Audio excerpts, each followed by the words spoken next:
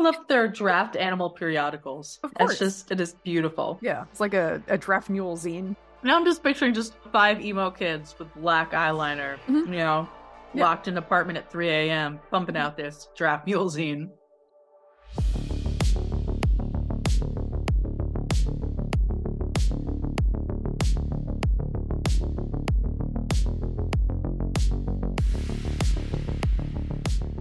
Welcome to Farm to Tabor. Today we have Hannah Ehrenreich, a longtime friend, listener, first-time caller. Hannah has a long history with Farm to Tabor. She came up with the name Farm to Tabor, so you have her to thank for all of this. Sorry. Tell us what you're doing nowadays. So we left Fayetteville, North Carolina, the home and origination point of Farm to Tabor, where we built a very small, very weird podcast closet for Sarah to start out in at Revolutionary Co-working. Yeah, you had the co-working space. You guys, that was so nice. Well, it's community. We're all for community. And I'm up in Syracuse, New York, which is where I'm from. And I am now working for an incredible inclusive preschool called Juonio, which was started by a bunch of hippies who was like, you know what? All kids deserve education. And we're going to do it the way that kids learn, of all different ages, ability levels, and motor skills in a variety of ways. And they basically created inclusive education here. One of many, but the thing about hippies is that when they start something, they don't necessarily like copyright it or gatekeep it. So again, one of many originators, but it's a really cool place. And I'm convinced it's actually a blue zone. I think people live longer and are happier if they work at Juonio. That's great. I love to hear that. Yeah, I know. The adventure of kind of rebuilding your life after leaving Fayetteville is always a storied one. So it's nice to see someone who managed to do that. It's true. Well, and when I originally left Fayetteville, I ended up in community development, economic development, and entrepreneurship support, which was a sweet spot from when Farm to Tabor started up. I would do that for a bunch of our friends, walking through business plans and cash flow projections and other things that are super exciting. They're super fun. Everyone loves that stage of startup where you're broke and you kind of have a really great idea and nothing is written down, let alone calculated. It's my favorite. Yeah. We may follow up about that. But yeah, right now we're focusing on podcasts. So podcast. Yeah. So what's going on right now is this is how I managed to cut things out of the book that just don't belong in there. But I'm like, but the people need to know. Or I'm just obsessed with this story, right? So it's like the Book of the Maccabees. Yeah. It should be here. So today is a little bit different because this is kind of like some core information that's in the book, which is a little bit of myth busting about U.S. farm history. And it's really important stuff. And this I want to get out there just because it's important stuff. Even if people don't buy the book, it's information that needs to get out there. And if people hear this and they think, wow, that sounds really interesting. Number one, you already have the gross outline of what happened. And number two, maybe you know which book to go to get the details and the citations and where to read more. I know that over the course of our friendship, I have been jaw-droppingly stunned at what I understood to be the agricultural industry that I now understand to be the marketing behind the agricultural industry. And it's fascinating in the sense that it's like a hidden history, but it's not history and it's not really hidden. It's out there and all the farmers of color and Asian farmers understand what it is. And yet this dynamic of what visuals are of the agriculture industry is just such a fake white narrative. So I'm excited for this for everybody else, because I know that I have heard a couple of permutations of different parts of this story and shocked, just absolutely gobsmacked. Thank you. I think the first time we met, actually, we were at some post-election, like we didn't totally get our butts handed to us mixer, and that was the first time we met, and I was like, yes. Well, let me just call a victory party. I'm pretty sure. It was like super fun at parties that year. It was a good time for me personally. I mean, you were like many of my friends from the Fayetteville experience. You were one of the first people to like tell me about, oh yeah, I'm working on this hydroponics and space program. And I was just like, that is different from somebody trying to sell me an MLM. That's different. Yeah. My other friend, who was my first real friend in Fayetteville, was Reverend Elizabeth Ide. And I met her right after she got arrested on a Moral Monday protest. And she was the first person to just out loud say LGBTQ to me. And I was like, oh, you're my people.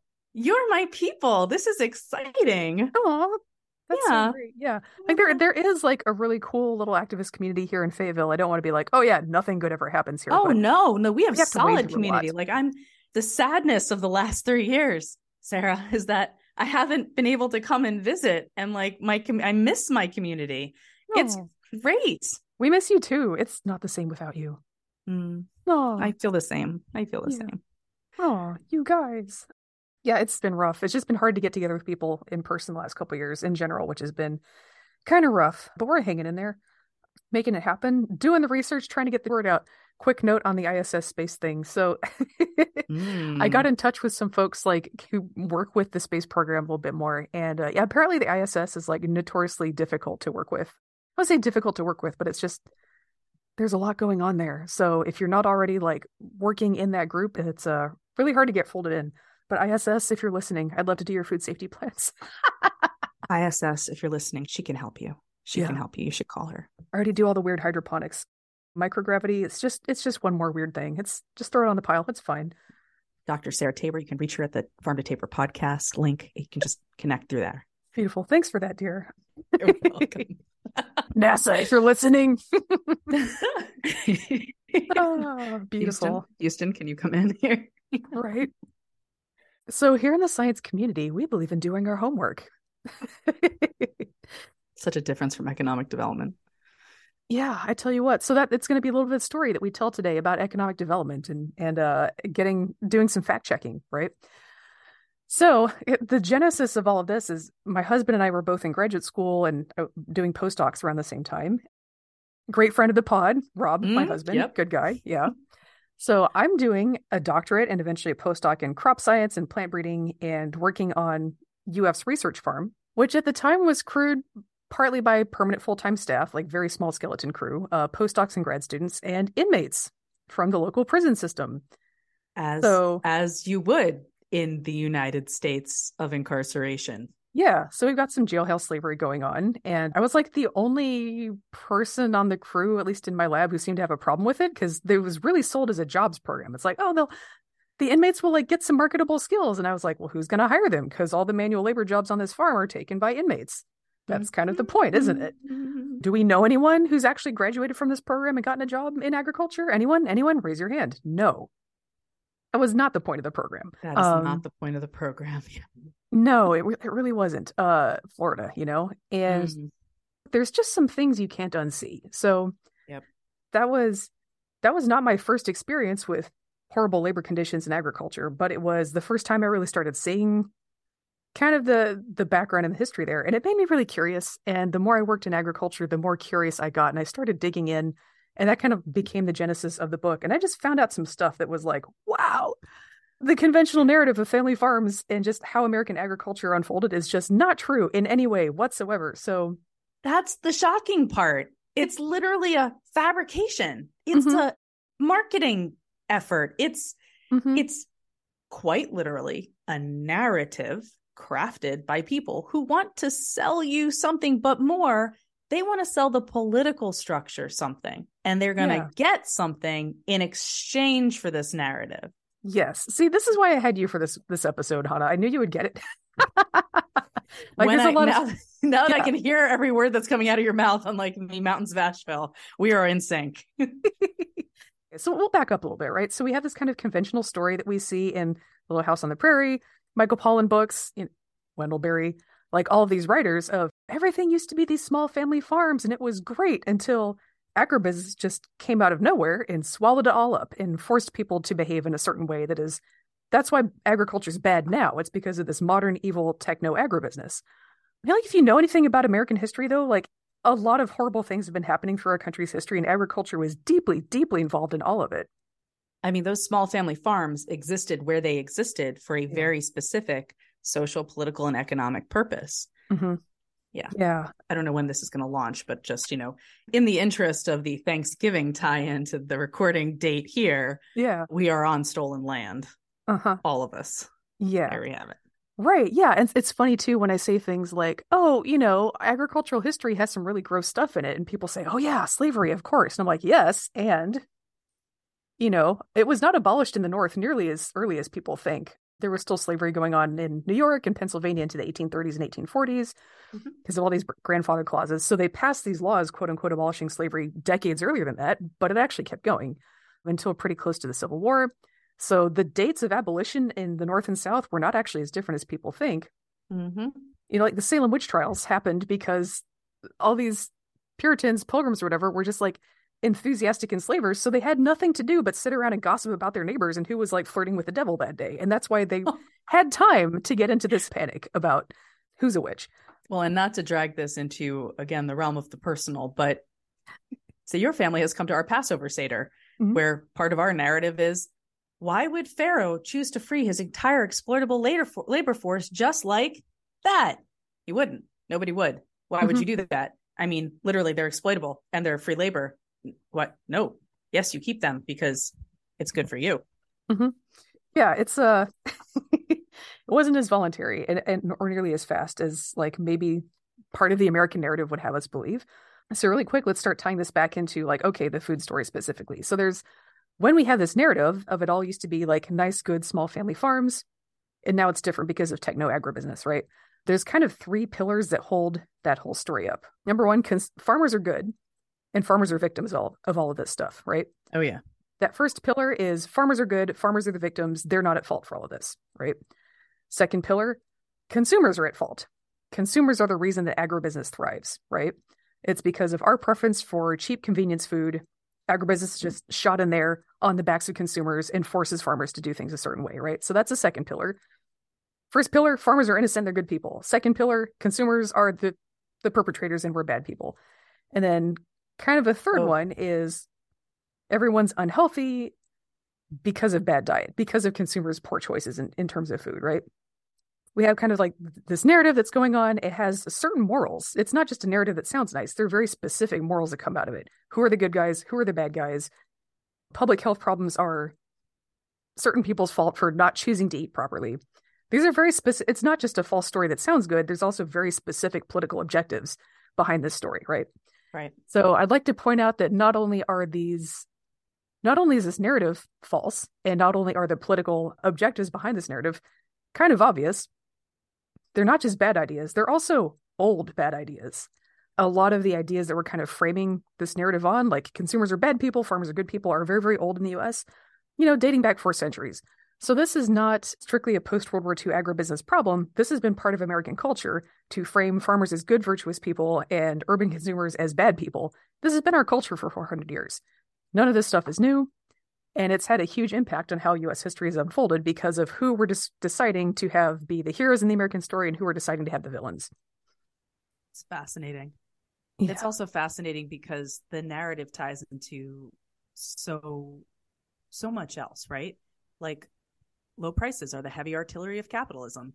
But if people make bad nutritional choices, then how they handle drug use or being incarcerated, like all those things are tied together in terms of an urban American experience, specifically experience of people of color in ghettoized communities. And also, right, the heroism of the American farmer by providing this food system that has to be nutritious, that has to be reliant on unpaid domestic labor in a lot of ways, which ties to a gender dynamic that we don't talk about in our culture. And a lot of it is also about how we don't have social support structures that allow people the time and the energy to focus on independent, self-sustaining food systems. There are a lot of thoughts floating around in there. I hope that was clear. It seems like there's a lot about, what is the American experience of agriculture? And it has to do with this rugged Marlboro man self-reliance concept that doesn't tie to, well, where do people get food? How do they get food? And what goes into the making of that food? Because we ignore a lot of the things that really developed in our actual agricultural system, because that's not part of the narrative. That's like part of the hidden side. Yeah. And if people are eating cheap convenience food, is it because they're lazy? Or is it because maybe they're working 2 or 3 jobs and have no transportation? And during that time when you're supposed to be cooking from scratch, if you're trying to bust yourselves out of poverty, that's when you need to be helping your kids with their homework. There's only so many hours in a day. So is it really a better use of your time to like cook from scratch? Or make sure your kids don't fail school so the next generation can have a better start. That's actually a choice that I would say most people in the United States have to make. And that's not something that like those lazy dumb poors aren't eating right. Discourse really takes into account. I just also say that I read an article about the American chestnut tree and the experience of rural and semi-urban communities that were able to rely on chestnuts for a large portion of protein. And it was free. It was literally, or at least once the tree was planted, it was free. It was a source of reoccurring protein that people could harvest themselves. And chestnut, a quick asterisk, like chestnuts are mostly carbs, protein, not so much, but like, yeah, for like a staple carb, it was like a staple carb for much of the Eastern US. Yeah. Right. So, but it helped with the nutritional balance for low income or working class communities. And when the chestnut and again, other species of edibles were somewhat eradicated by either disease or design from residential systems, that made the populations much more food insecure and easier to exploit on labor. Mm-hmm. And when you start talking like that, people look at you like you are nut job, like absolutely, it's like a persecution fantasy. And all these are strategic. These are all strategic decisions based on socioeconomic and power dynamics, and they're very real. Yeah. Again, my family kind of dating back, on this one side of the family to Harlan County, Kentucky, where for those who don't know, there were some coal wars there, meaning workers went on strike. And it got to the point where the coal mine owners freaked out because they're unionizing. And they said, National Guard, we need you to come here and force these people back into the mines at gunpoint. That would be super thanks. There were some low-grade civil wars going on during the Depression at that time over this. That there were. And that's about when the chestnut trees were starting to go extinct. And so this was a time, extinct in the wild. This was a time when people were losing their source of food. And so one of the only ways they had to support themselves was go to work in the mines. That's something we see a lot is food kind of used as this bargaining chip. If people can't feed themselves, if their food system has collapsed, then the only option they have, to not die. Exploitative labor systems. Yeah, is, exploitative labor, but also like give us your natural resources that we want. And so the natural resources of Appalachia, with the loss of that chestnut tree resource, that was really the only option people had to feed themselves, not just give up their natural resources. And oh, by the way, we're going to make you dig it out. Right. Mm-hmm. So that's a thing that happens over and over again all over the world. And that's what happened in the United States. I mean, Appalachia is gorgeous, right? Like it's gorgeous. Yeah, it's cloud forest. If it were any other country, we would call it cloud forest. This is an amazing environment. It's the center of biological diversity for so much of the Eastern United States. It's beautiful. Like there's a concerted human choice that this place is like, we're just going to treat it like shit. Right. And it's so fascinating to me. It definitely feels like a choice. We're going a little far afield now. Sorry. Did you ever meet Dr. Sarah Bossino? Who, one more time? Dr. Sarah Taylor Bossino. She was actually in a Fayetteville group. I don't think directly connected to. I know the name, and I'm pod. Yeah. Her work as a literary scholar is focused on the history of Appalachia and the construction of this Appalachian identity, which was meant to, again, deride and degrade the population and feed into the coal boss narrative of civilizing and benefiting the region through these really brutal desecrations of community. Mm-hmm. Anyway, yeah, and it's kind of weird because I feel like a lot of folks who like have an Appalachian family background, JD Vance, really kind of trade on it. They're like, this is why I'm authentic and why you should listen to me. And it's like, it was one side of the family. And I didn't even know, like, I knew we kind of came from coal mining people, but I didn't know it was like that coal mining people, because his family just didn't talk about it. It was so bad that they just left and like, didn't look back. And so it's weird to me. Huh? There's trauma for you. Yeah. And I was like, oh, that's why grandma's like crazy. Okay. That explains a lot. Yeah. And so it's weird to me to kind of go like, oh, I'm from coal mining country. And so that's why we know stuff. Like, not really. We kind of severed that connection very, very conscientiously. Right. So like, I don't want to do the whole thing of like, oh yeah, I'm a hillbilly and I can speak for the hills. That's just not the case. I've worked in a lot of the rural US. I've worked in agriculture. We definitely come from a family background that's like familiar with working class trauma. So that's kind of where I'm coming from on it. It feels weird to me when people kind of traffic on that, like, I'm Appalachian identity, especially if they're not actively living and working there. Well, The other part of the Appalachian identity that I think is really fascinating has been the resurgence of real great community development and food culture over the last 30 years. And I think you've experienced some of that most recently. Yeah. But the West Virginia experience is fascinating to me. But Yeah, talk about a place that really is on the hit list for all sorts of mines and resource exploitation. Yeah. I mean, it's funny because they keep talking about like, oh, it's not good for agriculture up there. I'm like, it's not good for plantation agriculture. It's not good for cotton, tobacco, and rice. It's great for forestry, orchards, dairy, vegetables, because it's higher up in the mountains and it's cool. You can grow things up there like cherries and cabbage during times of year, or just that you could never grow them out closer to the coast. So it's a really good opportunity to do a regional food system that's very diversified, because you have like subtropical and tropical lowlands right next to these like cooler mountains. That's a lot of what makes like Chile such an amazing agricultural export region. We have a lot of opportunities to have a regional food system here that we're just not executing on because we're so used to thinking of Appalachians. Oh, that horrible place where we have to blow up mountains in order to get their resources out. We're just going to blow the tops off. Let's go. Right. Yeah. And when we talk about the place, it's like poverty porn of like, oh, this place is just desecrated and that's all it ever can be. And like, oh, that desecrated place. Like, we're not going to worry about like what could go right or try to pursue that. Right. I don't know. We're a little far afield. Sorry. Let's bring us back. No, it's okay. I'm just like, man, I have a lot of thoughts to get off my chest on that. So we did. Boom. All right. So when we're talking about U.S. agricultural history, again, we have this kind of story of it used to be good. It was all small family farms for hundreds of years. And then something happened and now agribusiness is in charge and it's making us all behave badly, right? Except for consumers. We're the ones making agribusiness behave badly. So well, we're the ones enabling it. We're enabling the abuse of a beautiful, nostalgic agricultural system. That's right. Yeah. So that's the narrative. And now we're going to talk about why everything about it is wrong. Wrong. Take a sip. Just wrong. Just wrong. We're going to take a little. All right. So I have this underlined in my notes here. It's titled A History of Excuses. So that's where we're going with this. All right. So we're going to start with this idea that used to be like all just small, nice family farms. Let's go back to the 1700s. We're going to go to the U.S., like the northern half of the U.S., northeastern quadrant, kind of from the coast going on in as colonization proceeded from the coast inland. You heard of the Whiskey Rebellion?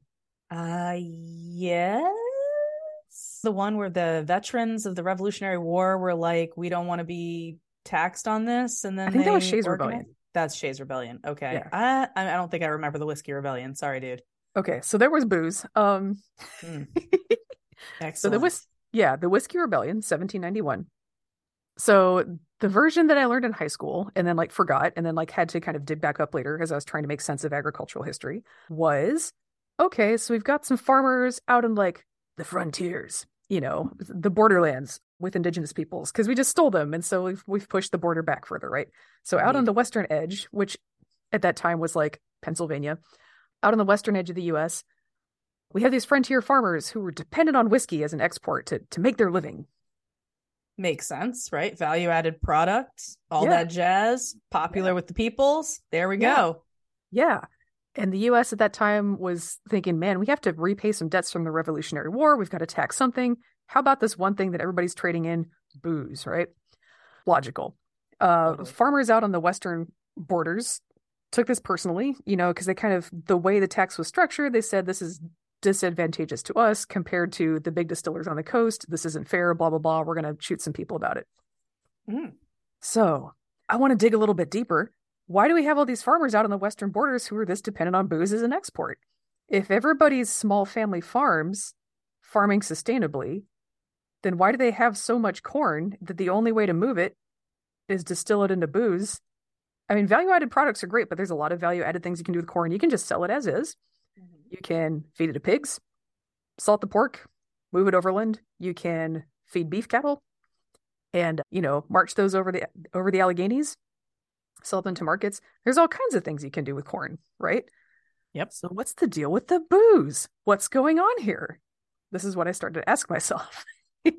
Got to have a lot of excess corn production if you want to make liquor out of it. Totally legit. Yeah. So I started digging and I'm like, If we have this countryside that's full of self-sufficient family farmers, then why are they economically dependent on this one cash crop? You can't be self-sufficient and that dependent on a cash crop. You know what I mean? It doesn't make sense, right? So if you really have a bunch of people who are rushing west to homestead to self-sufficient farm, you're not going to have this much whiskey exports that it's a nationally destabilizing force. It just doesn't make any sense. So I did a little digging. So 1791 is right after the Haitian Revolution. Okay. And yeah, so this is how I cheated by marrying a historian of the Haitian Revolution. It really clears some things up. So it turns out the US's number one trading partner at the time was not Britain. It was Haiti, which was still a French colony at the time. Big sugar depot, lots of slave plantations that were pumping out sugar. It was the wealthiest colony at this time, was Haiti. That's not the reputation it has now, right? But the French had a really great system for pulling sugar out of that place, making tons of money off of it, right? So that's the United States' number one trading partner.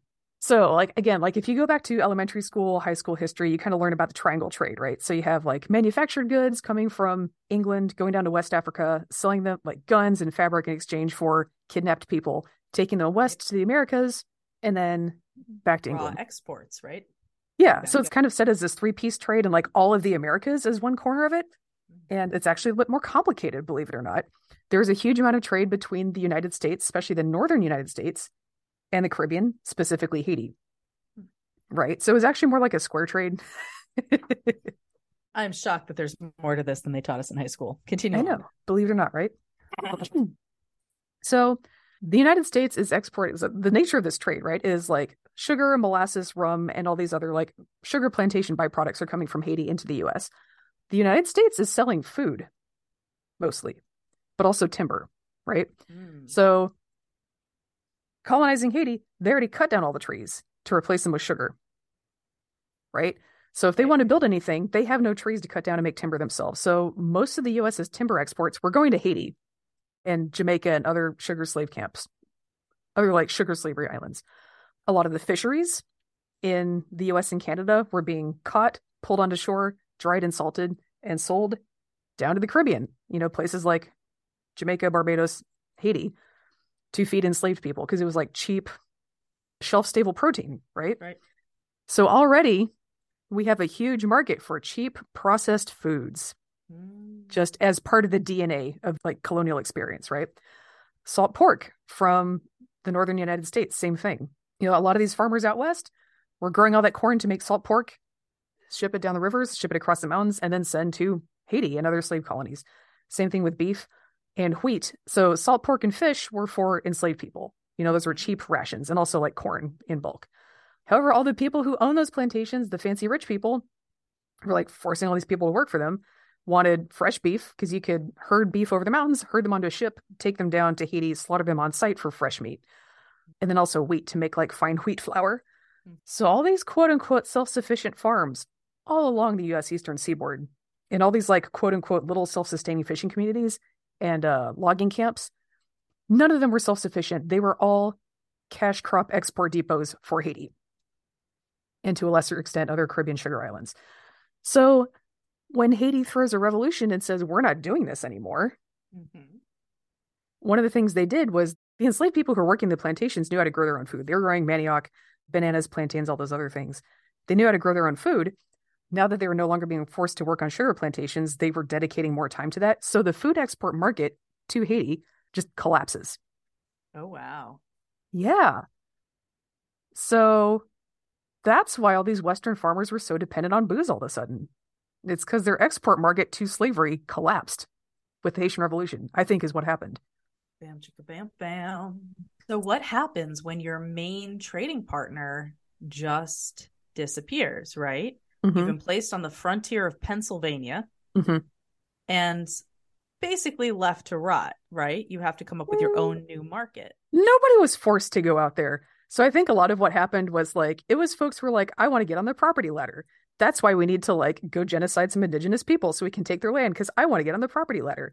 And once you're out there, just like today and like for the last 5,000 years, the easiest way to monetize a remote property is grow grain, right? Because it's so fungible. There's so many things you can do with it. You can use it as is on site. You can ship it. You can turn it into booze. You can turn it into meat. If you have grain, you're never going to be like, oh no, nobody can use it. Someone's going to be able to use it for something, right? So it's like the dead ass easiest way to monetize a remote property. So I think that's what happened is as the US expanded west, it was not for homesteading. It was for large scale food exports. And it was to make cheap processed bulk rations for enslaved and, import people. So when we have this idea that like everything used to be self-sufficient and the food system used to be good and nobody ate cheap bulk convenience food, I'm like, you know nothing about American history. Cheap, disgusting bulk rations for very poor and exploited people and huge markets built to create those cheap bulk rations are inextricably linked. Yeah, they are the most American food system. That is how it's always been here. And you can kind of turn yourself in circles and go like, oh, well, but the corn wasn't that processed back then. I'm like, it's still cheap bulk rations. Okay, don't kid yourself. This was not a functional food system by independent small farmers for independent small farmers. That is never how it has worked here. So yeah, like from the beginning of US agriculture, it has always been like this. And so the idea that it used to be all sustainable small farms is it's just PR. That has never been how we did it. As people were acquiring land out west, again, Little House on the Prairie, I think, gave us a little false example because it's written by a child who had no idea how real estate deals worked at the time. That's true. She's just like, and then we moved. I think sometimes she betrays some awareness that they're squatting on other people's land, which means that she didn't have any exposure to how people normally did it, which was when you got an homestead, that's a real estate purchase. Homesteading was, for the most part, it was not people kind of like boldly going into the unknown. It was a real estate deal. Nowadays, when you buy a home, or like a rural property, it's because you have a nest egg and you have a little bit of ability to step back from the daily wage grind. That is also how it was in the 1700s. Okay. Intergenerational wealth systems haven't changed substantively from the 1700s to present, you know? Yeah. And when we talk about breadlining and why that is continuing to be a huge part of inequity in a lot of different types of communities, but specifically urban areas, that is one of the huge things is that if you couldn't afford to own property, if you couldn't afford to own land or a house and pass that along to your generations that succeeded you, your family was always going to be poor and might always be poor. Mm-hmm. That is a huge loss of wealth. Mm-hmm. Yep. And kind of tying into that. So there are a few different approaches to agriculture we've alluded to with Little House on the Prairie versus how everyone else did it, right? So pretty early on, you had a few different approaches to farming settle out. So one of them is like, I'm a gentleman, I own a tavern, I have a trading company, I trade furs, blah, blah, blah, something in a port town. I'm a lawyer, whatever. And I'm going to buy a little rural property because that's how you, again, get on that property ladder, which is kind of the American dream wealth business model, right? There's a reason the American dream is like work until you can buy a house and then you're secure. Like that is just our economy is grind for a wage until you can afford property, buy some property, and then that's how you actually build wealth. It's very difficult to actually make money working. That's just not how it's done. The family doesn't have an emerald mine, what's the person to do? Yeah, what are you gonna do? We have pretty early on, in the northern United States, the South had its own thing going on. In the northern United States, kind of like the homeland of what we think of as sustainable small family farming, we already have some stratification very early on. 1700s already, we're seeing it, where you have gentleman farmers and you have like subsistence farmers, right? And people get really upset when you say things like gentleman farmers and like hobby farmers and things like that. But it's a real designation. You can look at where people's money is coming from and figure out which one they are. It's not an aesthetic judgment. It is an item of fact, right? I'm thinking about like aesthetic judgments on hobby farmers, like somebody in, a very nice overall type set with multi pockets and a gentleman farmer who obviously is wearing a waistcoat. Mm-hmm. I mean, that's just, that would be the Pinterest version of this conversation. Sorry, continue on. Quick digression. When we lived in Florida, I worked in the veterinary hospital there for a while, and we had a non-zero number. This is in 2007. So like right before the real estate crash, we had a non-zero number of patients who were alpacas. Okay. In Florida. Interesting. Yeah. And they were very, very sick because they're wool-bearing animals from the Andes where it's like high, dry, and cold. And they're living in a swamp where it's hot, muggy, and wet. And a lot of parasite problems because up in the Andes, if you're a ruminant, the way you get parasites is you eat off the ground and, things poop on the ground, larvae kind of like swim out of that or whatever, get on the grass, critters eat it, gets back in your intestines. Now you're parasitized, right? So in the Andes, larvae don't last very long. It's high, dry, and cold. There's no protection from the UV radiation, blah, blah, blah. Down in the swamp, they love it. There's larvae everywhere. And so you have alpacas eating, like just constantly getting doses of parasite larvae. And their immune system is not equipped to deal with that. Mm. So they're getting horribly sick. We had one of the guys in the necropsy room go, "Oh yeah, I cut this thing in half. It was white on the inside. There ain't no blood left." Oh, you should see my face right now. Oh, horror. Just horror. Yeah. This is so like Veterinary Chronicles, the Chicago Hope version. Yeah. And I would tell people this story and they'd say, "How is this possible?" And I mean, what do you mean, how is this possible? And they would say, "How are people allowed to do this?" And I was like, "You've heard the phrase independent small family farmer, right? The whole point is no one can tell you what not to do." Like, that's literally the point. It's like, you can fuck up as much as you want. It's your problem. And yeah, so that's, to me, hobby farmers. We had a bunch of folks who I think they said, "I want to retire in Florida. And when I'm retired, I want to raise alpacas." And they never thought about whether those goals were compatible. And sometimes that's how hobby farming do. Indeed. Yeah, that was a digression. Anyway, so taking it back to like, yeah, God bless them. They don't deserve this, but sometimes that's what people do with them. So to take it back to the point. So we have gentlemen farmers, like I'm a Port Town merchant. I own a tavern, I'm a lawyer, something like that. I'm going to buy a property because that's what we do in America. Yep. And they would have a cash flow that they could invest into making the farm look nice. And that was kind of a thing that they also did as a form of, I don't want to say conspicuous consumption, but it kind of was. You can take people out to your estate, go like, "Look how invested in the community I am. I'm reinvesting in the earth. I stole all this land from indigenous people, and now I've plowed it into a nice flat field. There's stone walls, and there's sheep, and I'm just like such a good guy." That's gentleman farming. Yep. Well, and it's a class status. You are definitely demonstrating wealth through this acquisition. It is not something that poor and working class people could do. Yeah. So there was a saying that the poorer a farmer was, the more often his family moved. So yeah. Yes. Yeah. So you have this kind of growing class system in agriculture very early on. I'm talking like 1600s. So you have farmers who are like wealthier and they have an outside cash stream that they're spending on their farm, right? Making it look like a little version of England, erasing all traces of indigenous presence, just kind of recreating a little Europe back there. And they never needed to move because like they didn't have to make money farming really. So they could spend all these resources they're getting from the outside from liquidating natural resources, like they were selling timber, selling furs, and they're kind of reinvesting in this one tiny little plot as they're sacking the continent. So they can point at that and say, "What a good guy I am." And they were permanent. They never had to move. They're kind of like situated in their port town that they're funneling all these resources through. And so they really kind of got into the sense of like, we're fostering permanence. We're fostering a sense of place. Well, I also just want to put like, we are also the new elites. Like we're the new gentry. This is a replication of a very broken class system that we imported from Mother Europe. Yeah, so there's kind of this idea that like we went to the United States like as immigrants from Europe to get away from this horrible class system and the lack of freedom. Like we sure did do as much as we could, exactly the same for an escape, right? So that's kind of your upper class farmers, Whig farmers, WHIG, your Port Town merchants who tended to have certain political leanings, certain political interests. They wanted to keep wages down. And so this class of farmers actually was opposed to homesteading, because their model of how land should be colonized was, Port Town merchants like me acquire a big tract of timber. We cut down all the trees. We sell the timber. We burn the slash and everything that's left over. You can gather the ashes and sell it as fertilizer back to England. And that alone will cover the cost of cutting down all those trees. So it's an orderly process of sacking the joint.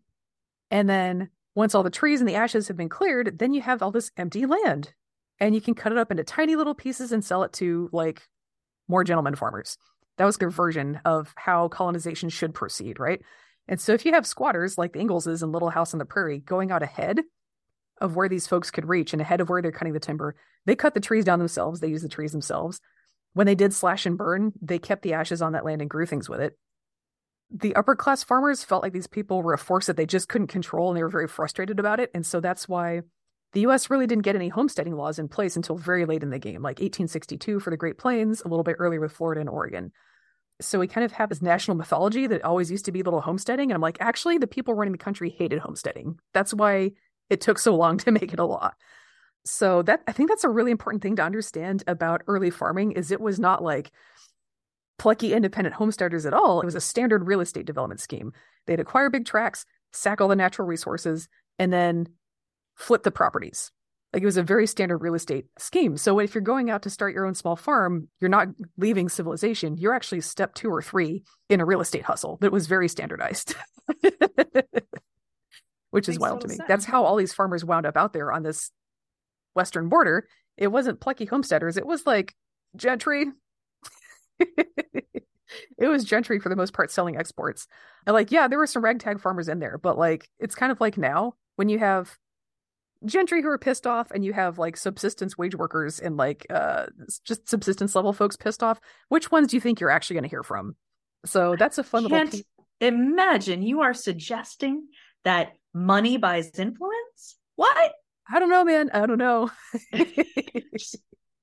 What a weird thought. Yeah, what a weird thought. All of us being equal under the law and all. Mm-hmm. Yeah, so speaking of equal under the law, let's talk about the birth of sharecropping. Believe it or not, did not start off in the South. The South adopted it from the North after the abolition of most slavery, other than jailhouse slavery, after the Civil War, because they're like, well, we need some way to run our plantations. Oh, I know, the folks up north have already perfected this one. That's fascinating. Yeah. So the sharecropping and association with the South is just kind of like legacy sharecropping. It's the longer version.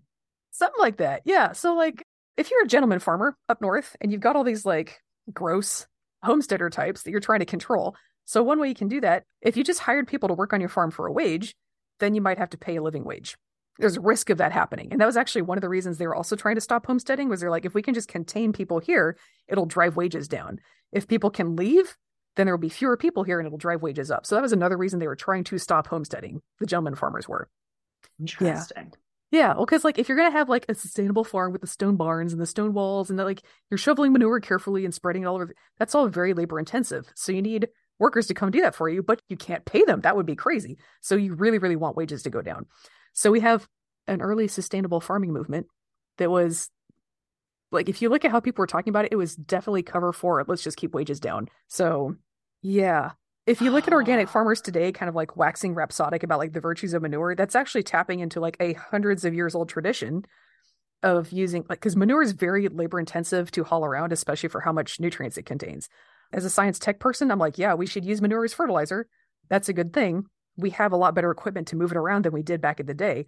Back in the day, all this poetic talk about manure was a safe way to talk about how important it was to keep wages down. So you could afford to have people move that manure around. I mean, like that kind of gets lost in the discourse when we talk about traditional farming and how wise they were back then. It was just hot talk for keeping wages down. Okay. What we really have to keep in mind is that this is all an economic system. And when the economics are balanced in quotation marks, you have the ability to move people or keep people, the ability to pay for things to happen or pay for them to not happen. And you have something that a farmer either is getting as cash flow that is derived from the farm or derived from other sources. These things are all inextricably linked. Yeah, economics existed before World War II. Yeah. Yeah, believe it or not. And was a primary motivator of social systems. That's the other part of it that seems to be missed. That farming in and of itself is not a structure that exists outside of economics. Yeah. So another thing I love about this is a lot of the reason that people were so eager to move west was to escape this pressure on downward wages in more established areas, right? Because you have all these rich folks who already have farms who are just trying to keep wages low. If that had not been the case, if people in developed areas who own businesses had been more willing to pay appropriate living wages, there would not have been as much reason for people to run west. There would have been far less pressure to genocide indigenous people if they had just paid a living wage. So these things are interconnected, right? The United States has never had a culture of responsible business ownership that can support human life. That is a big part of why we had so much westward expansion. It was not just the gentleman farmers grabbing new tracts, so that was a huge part of it. It was, we had poor people desperate to get away from places they governed. And it was a pressure valve. I mean, that's what it functioned as. Yeah. So like when people talk about how things used to be good, I'm like, look at the economics of the early United States. That thing was a runaway freight train of exploitation. we just talk about that for just a second? Because Yeah, I let's don't do know that. if it's my Ashki Jewish part of me, but I don't think of the past as a place where things were better. Like it's Yeah. always been kind of like a train wreck of exploitation and misery tempered by resistance, rebellion, and consensus governance. Mm-hmm. Do you know what I mean? Like, and I Mm-hmm. see that from like the people's response part of it. Like, you can find communities that were self governing, or you can find people who went from one place to another place based on the pressures of, say, economic exploitation, genocide, literally being forcibly relocated. They end up creating something from it that might be positive, that might have sustained them or created a sense of security or sense of home. But ultimately, there's just a sequence of exploitative and violent movements in history. Mm-hmm. And I don't know. When I did my master's in violence, conflict, and development studies at SOAS, Mm-hmm. one of the prevailing theories of violent behavior is that the past was a place of barbarism. Well, that's not true. The past and the future, which is the present, ultimately no different in terms of how we handle violence, greed, or grievance. It's all political economy. Yeah. People have always been So people. Yeah. people have always been people, and powerful people have tried to exert that power over other people in very violent ways. Mm-hmm. It's interesting in this whole nostalgia movement that people are like, oh yeah, no, there was a time Mm-hmm. when it was better and fairer, and you could just be, I don't know, what are they thinking, like independent or unregulated? I mean, like, are those two synonymous? It's interesting for me to think about, because I think that this is where this nostalgia movement and progressive movements have links. Like, people want to be self-governing, and they want to be rooted, and they want to be self-sustaining, and they want to be not exploited, some of them, but understanding that the situations that allow for those conditions have been very few and far between, and mostly what we've seen with things like westward expansion, where people felt like, oh, I am living in a free place where there is no government and there is no taxes and nobody's making me do stuff. I just have to murder all these people and Mm-hmm. take out the buffalo and possibly lay these train tracks. And then, like, then my philosophical, ideological mission can be fulfilled. Mm-hmm. But we can't miss those parts. Those are really important dynamics and why you ended up there. And Mm-hmm.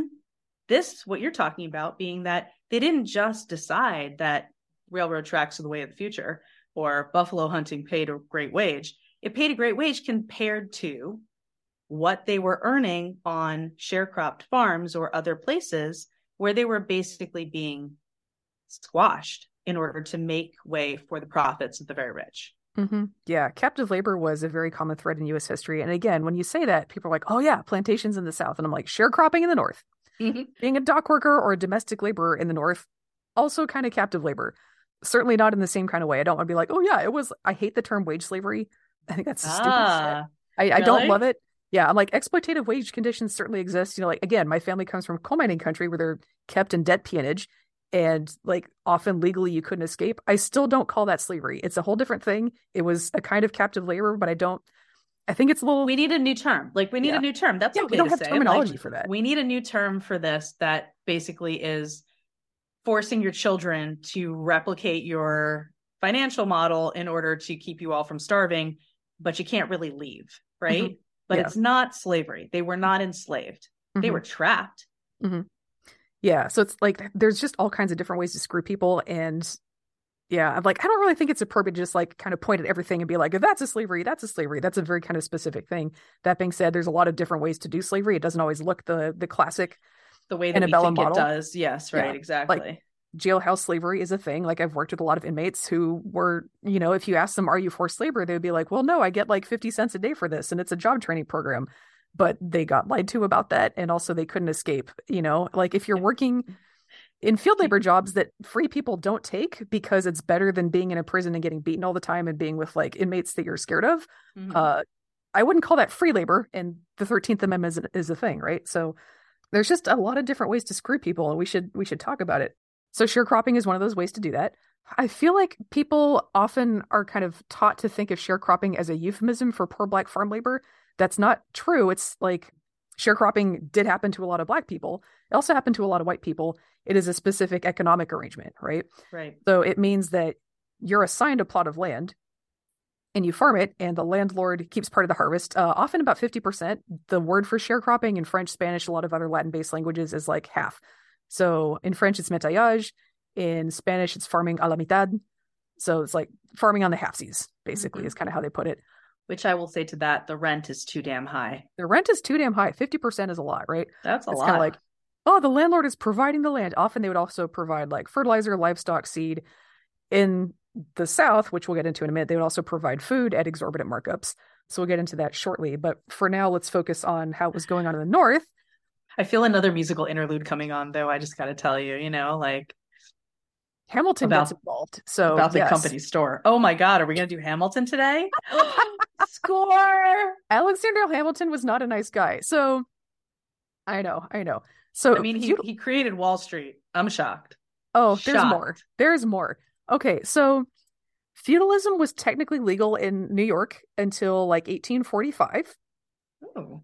Yeah, straight up feudalism. So what had happened was when the Dutch were settling New York, they were like, we have these vast tracts of land, but it doesn't really count unless you can get people to go occupy it, because then the indigenous people will just come back. We've got to run a land occupation program here. How are we going to do that? So their system, they called it the patroon system, or patron. They would get some like guys who are doing like fur trading, like gem and other commodity trading.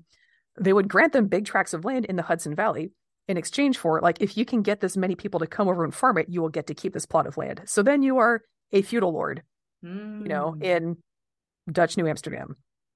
So they just like totally replicated the feudal system. That's just how government and land ownership worked at the time. That was the form. New York was once New Amsterdam. Yes. Why they changed it, I can't say. Well, they didn't. Well, so they didn't. That's an update to the song. Yeah. So when the English take over, they're like, there's all these rich patroons. Well, we're not going to piss them off. You guys can keep your patroonships. In fact, the system is working so well that we're going to grant our own in the Hudson Valley.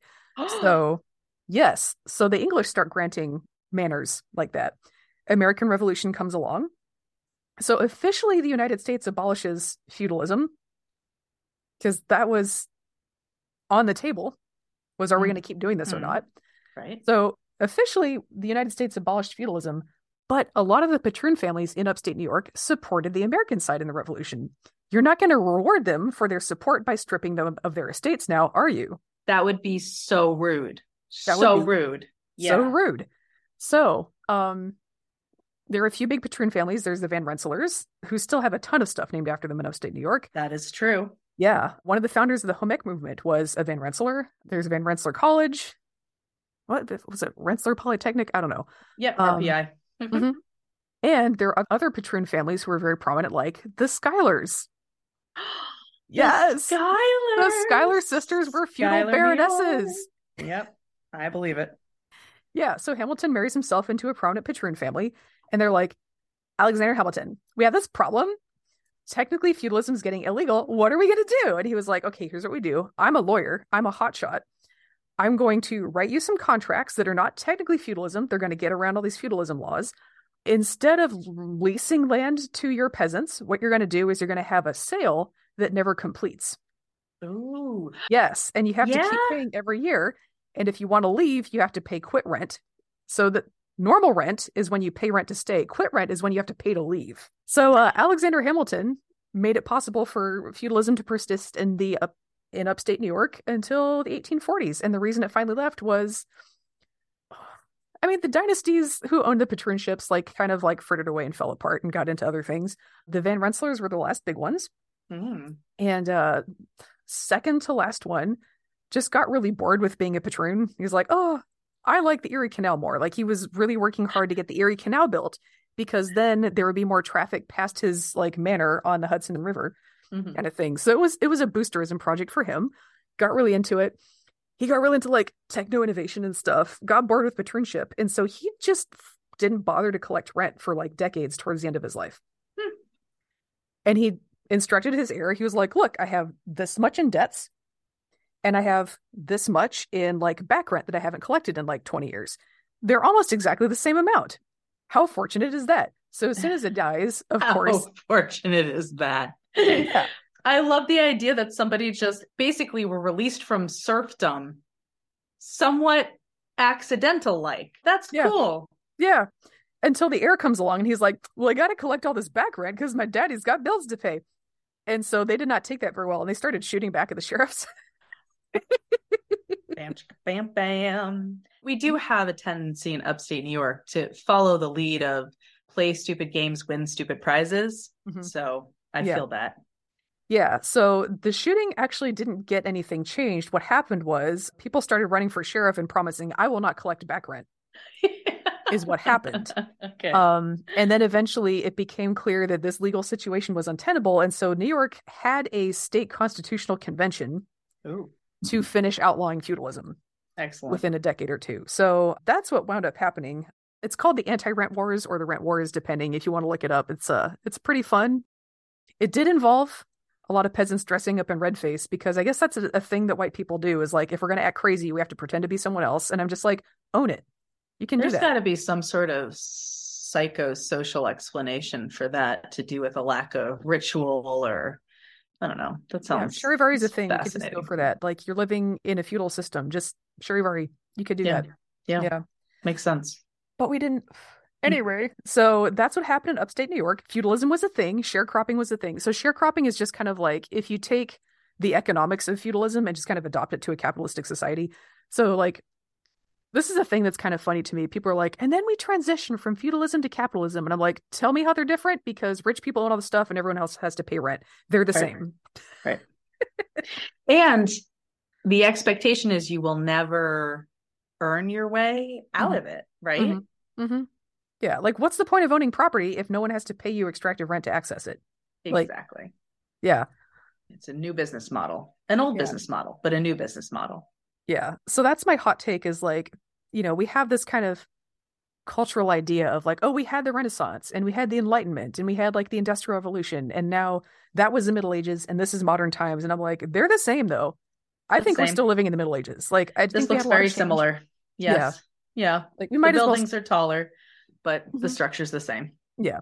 So that's, I think there's like some conspiracy theory of like, oh, the Middle Ages didn't exist. That's not what I'm saying. I'm just kind of like, the culture that we have now is not substantially different. Wait, the Middle Ages didn't exist?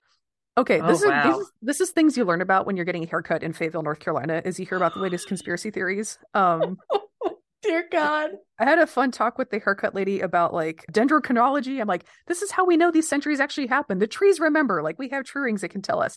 She was into it because she was like, I've heard this and it doesn't sound right. There's this conspiracy theory floating around about it. And we got so into talking about it and like, here's how we can use archaeology and like science to like know that the time passed and what happened in all this time. I wasn't paying attention. She gave me a shag haircut.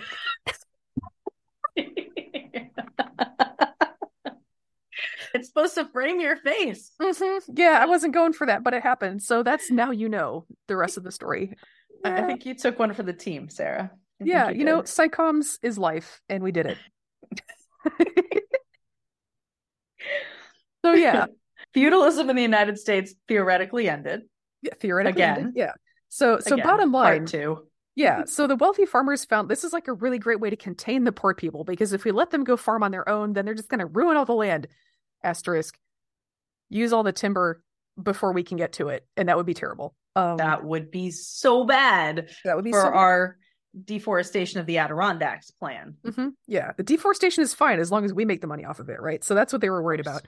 Yeah. In the course of this, a lot of like poor whites and like also people who were enslaved on plantations like ran away and joined indigenous communities. So that was another reason that genocide of indigenous communities had a lot of political support among rich white people. If people can just run away and go live with them and assimilate into those communities, which a lot of people did, then we lose labor, we lose legitimacy, we lose our cannon fodder to go fight those people. Yes. Mm-hmm. It wasn't just about stealing land. I want to make that really clear. Like, obviously, that was a big part of it.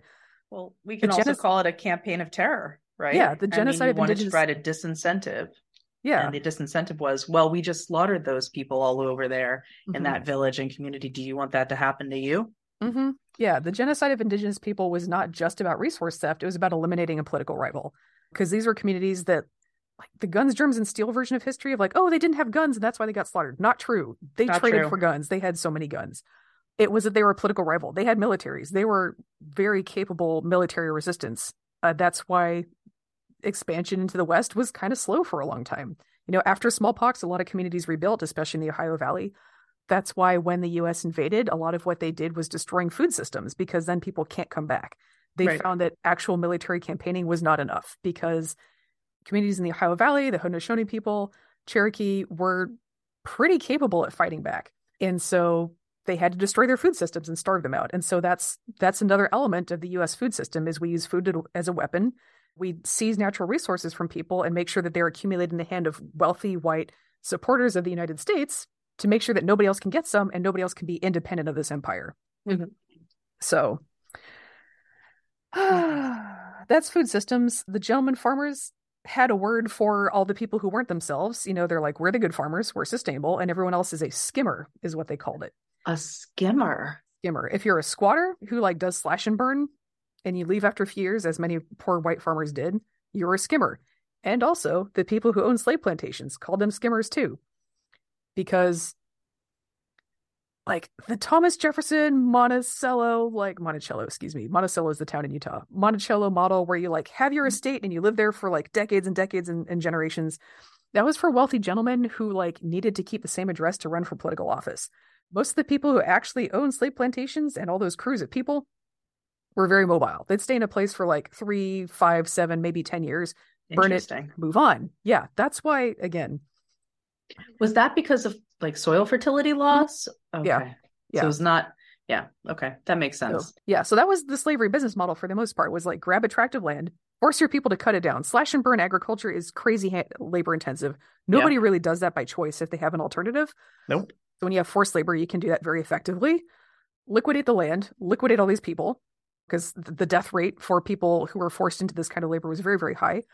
Liquidate everything, move on. So if you're a gentleman farmer up in the north, you're referring to squatters who are doing it in small family basis and slave plantation owners as the same kind of farming, which is really interesting to me. They called them both skimmers. They drew no distinction between them. They were just like, all those terrible, worthless people. So that gentleman farming that couldn't see the difference between those two things remains the ideological basis of like the sustainable farming movement today. It's kind of funny to me. This is fascinating though. I mean, like, was it jealousy inspired in some way? Well, no, it was just like, we're the good people and everyone else is bad. Mm-hmm. And like, yeah, the model was a little bit similar. Like, yeah, they go to place, slash and burn and move on, right? So in that sense, yeah, they're similar. Economically though, very different phenomena.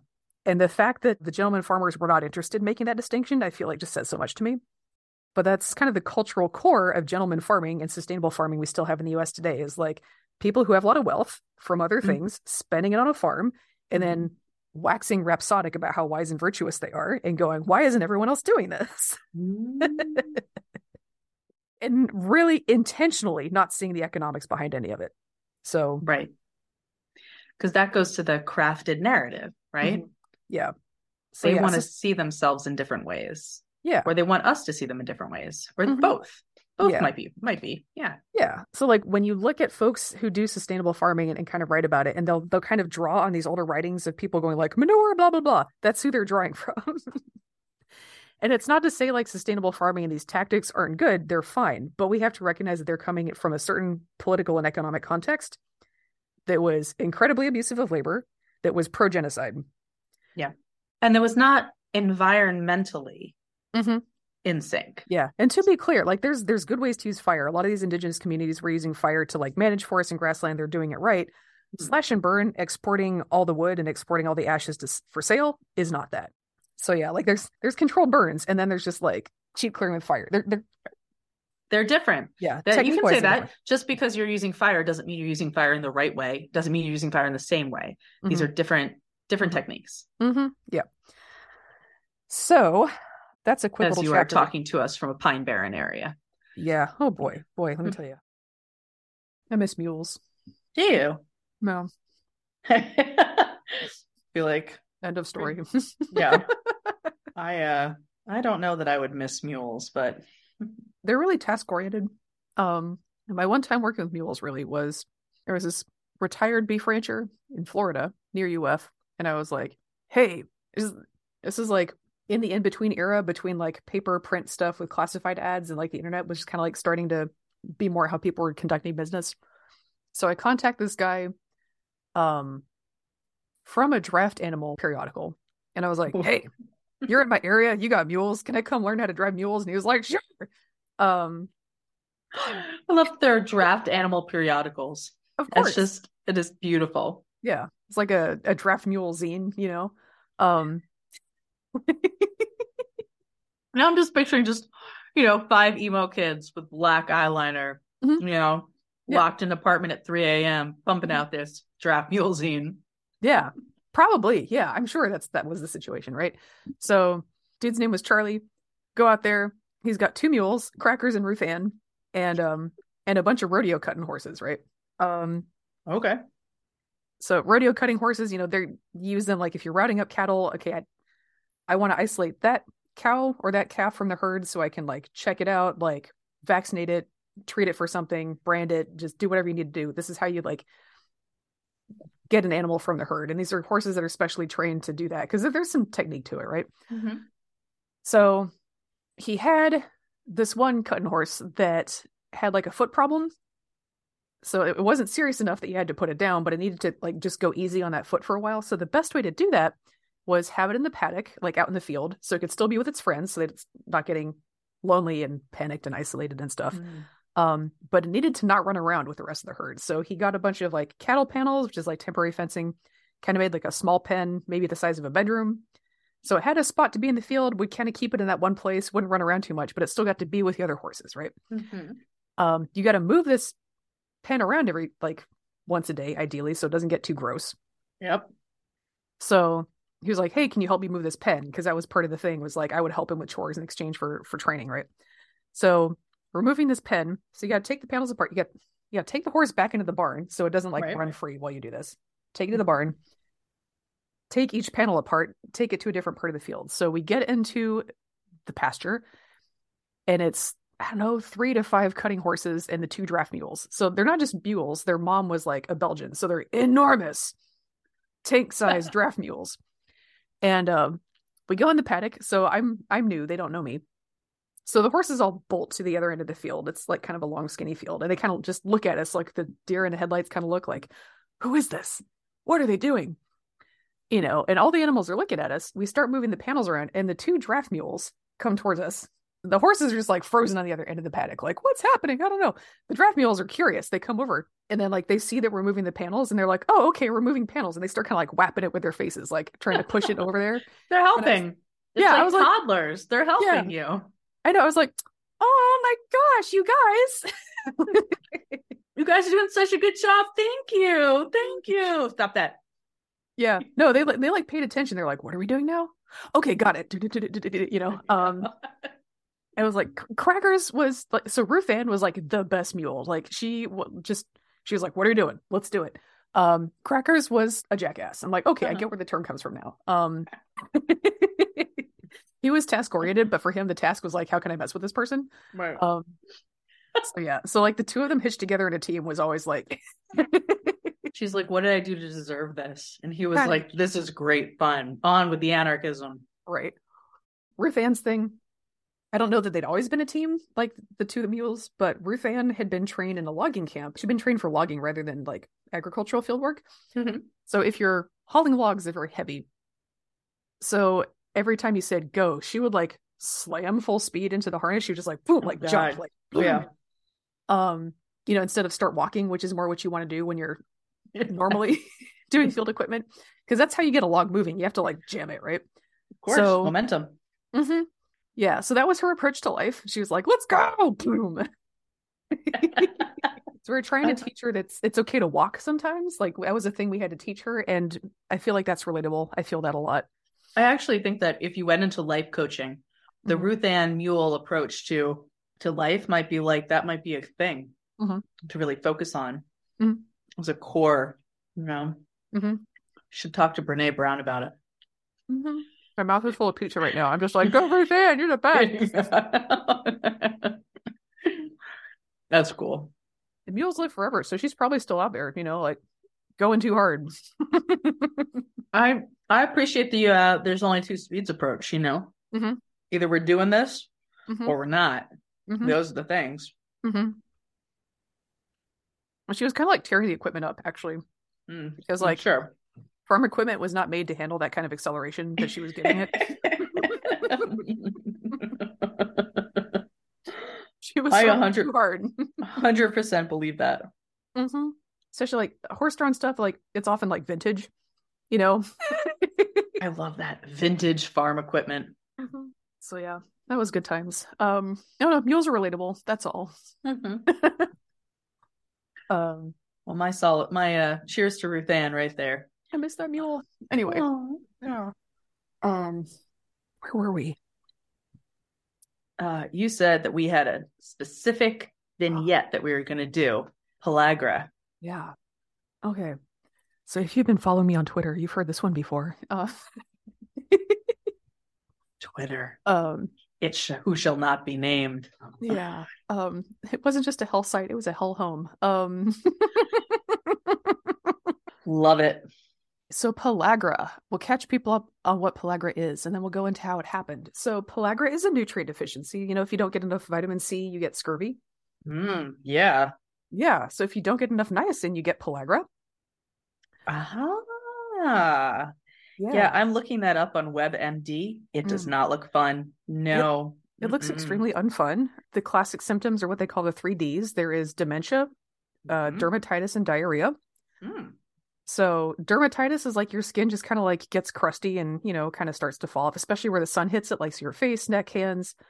Diarrhea just messes with your guts. So you're going to have some of that. And then dementia, you just start to lose your gosh dang mind. That's pellagra. Fantastic.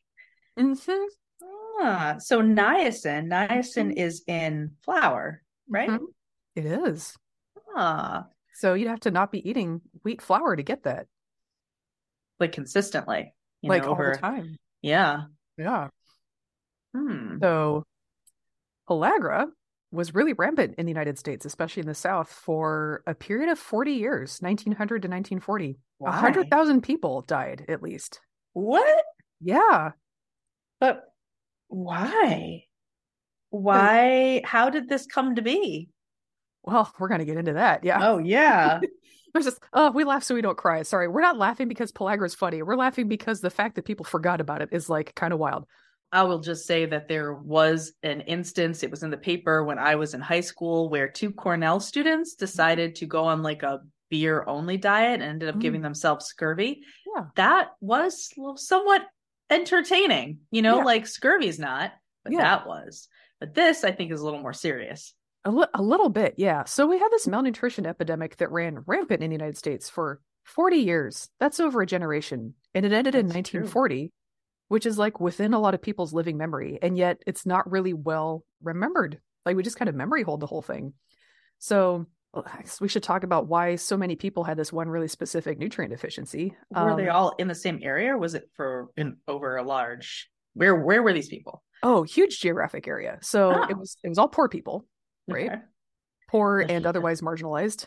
The thing that unites all of us. The thing that unites everyone, right? Okay, so the main diet, if you were poor at the time, especially in the South, was 3 things, basically. It was corn, like just cornmeal, grits, salt pork, which also like they call it fatback or like whatever, but it's a protein. Yeah. Preserved pig parts with salt and molasses. So that could either be like, usually it was sugar molasses. Sometimes it was sorghum molasses that was made more locally.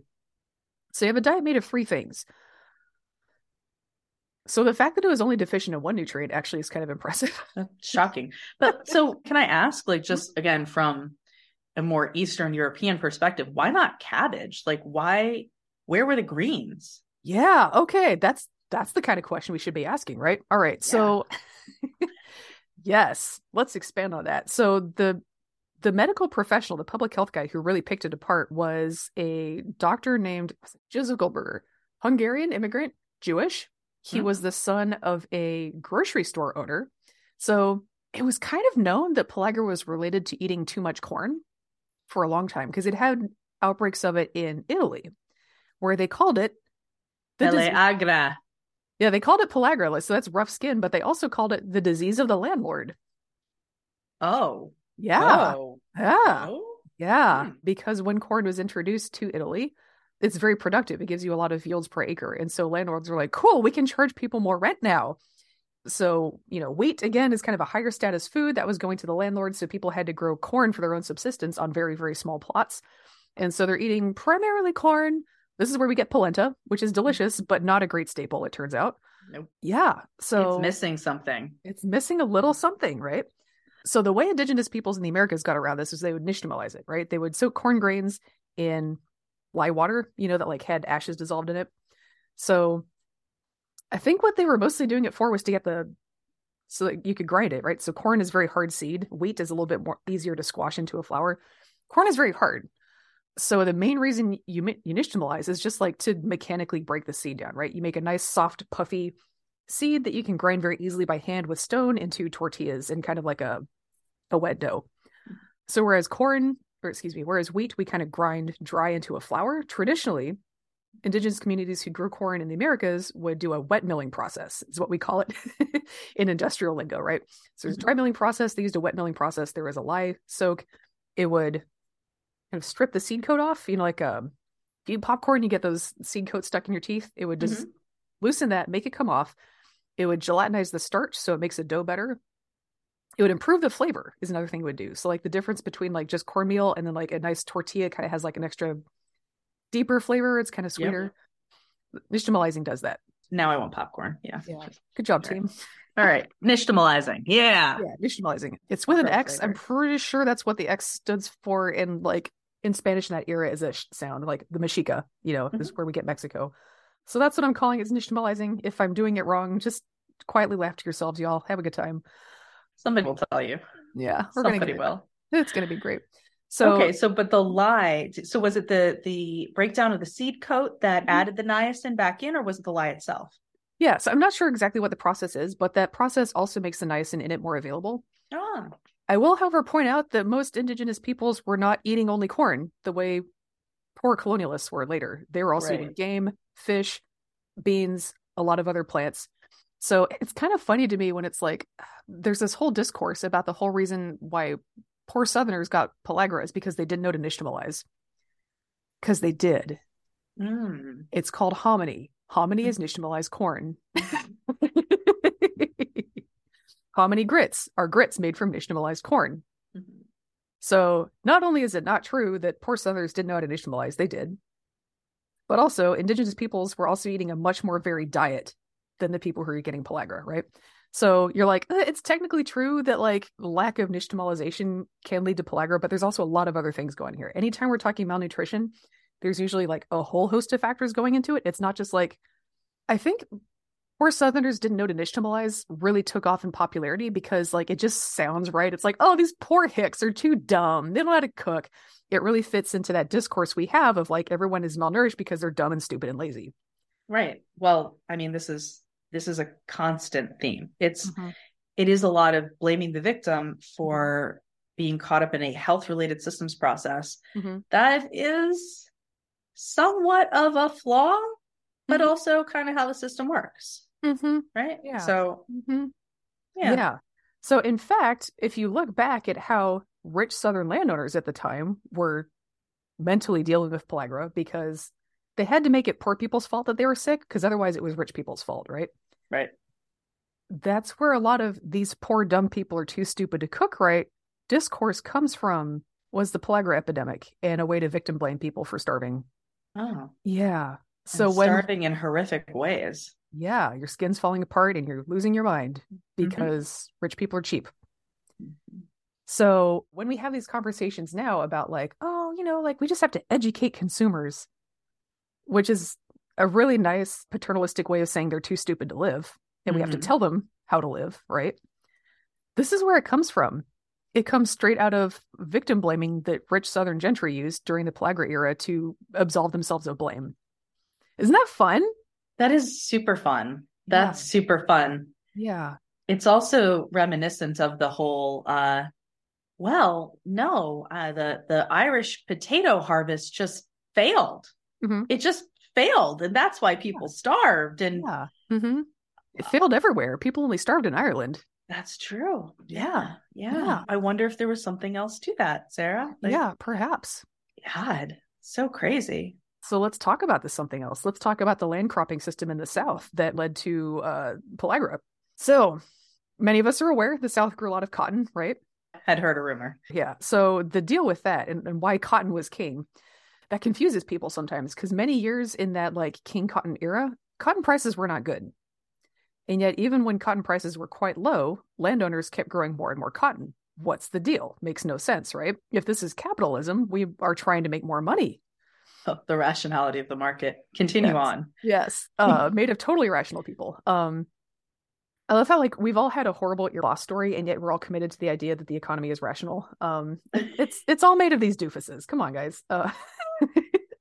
I just also feel like we have all these systems that are not rational in any way, and all these economic processes that are not sustainably rational in any way, right? In any way, not just rational, just not at all. And yet this is still a dominant, again, narrative, this false narrative. Okay. Well, I think rich people just really need us to think that they know what they're doing. Oh yeah. So they can so that they continue doing it. They can continue exercising this power completely unchecked. Yeah. Exciting. So let's talk about King Cotton. So King Cotton was not funny. It was this era, again, we laugh so we don't cry. King Cotton was this era, post Civil War, the South is still relying on cotton.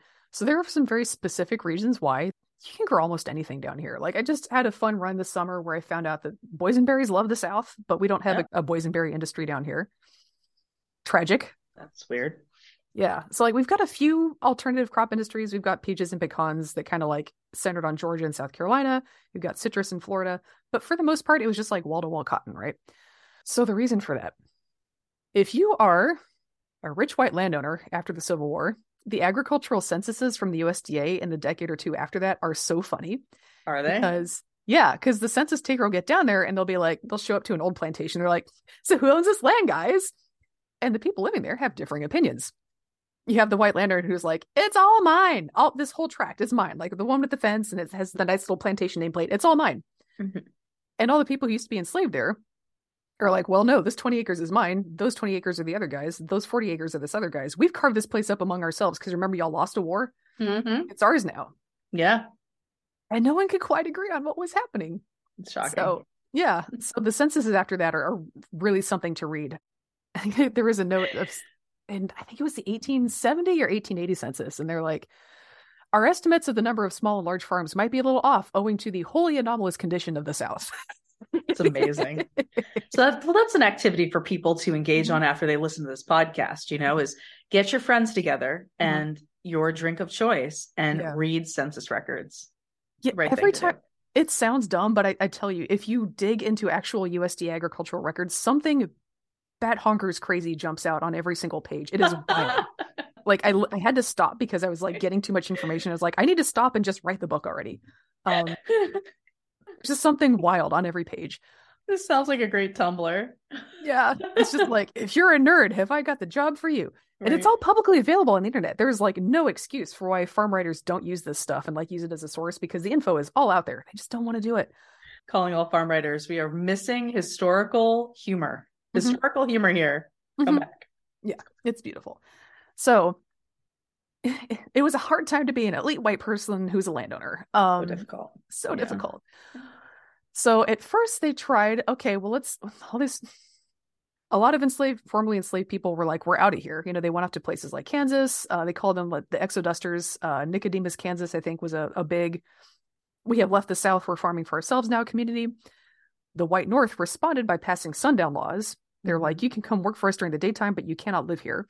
That was an effort to keep experienced farmers out of the Midwest so they wouldn't compete with the people who were already there. Interesting. Yeah. If you had been enslaved on a plantation, you knew how to grow big acreage cash crops, and you also knew how to grow subsistent garden for your own use, right? Mm-hmm. Very competent farmers.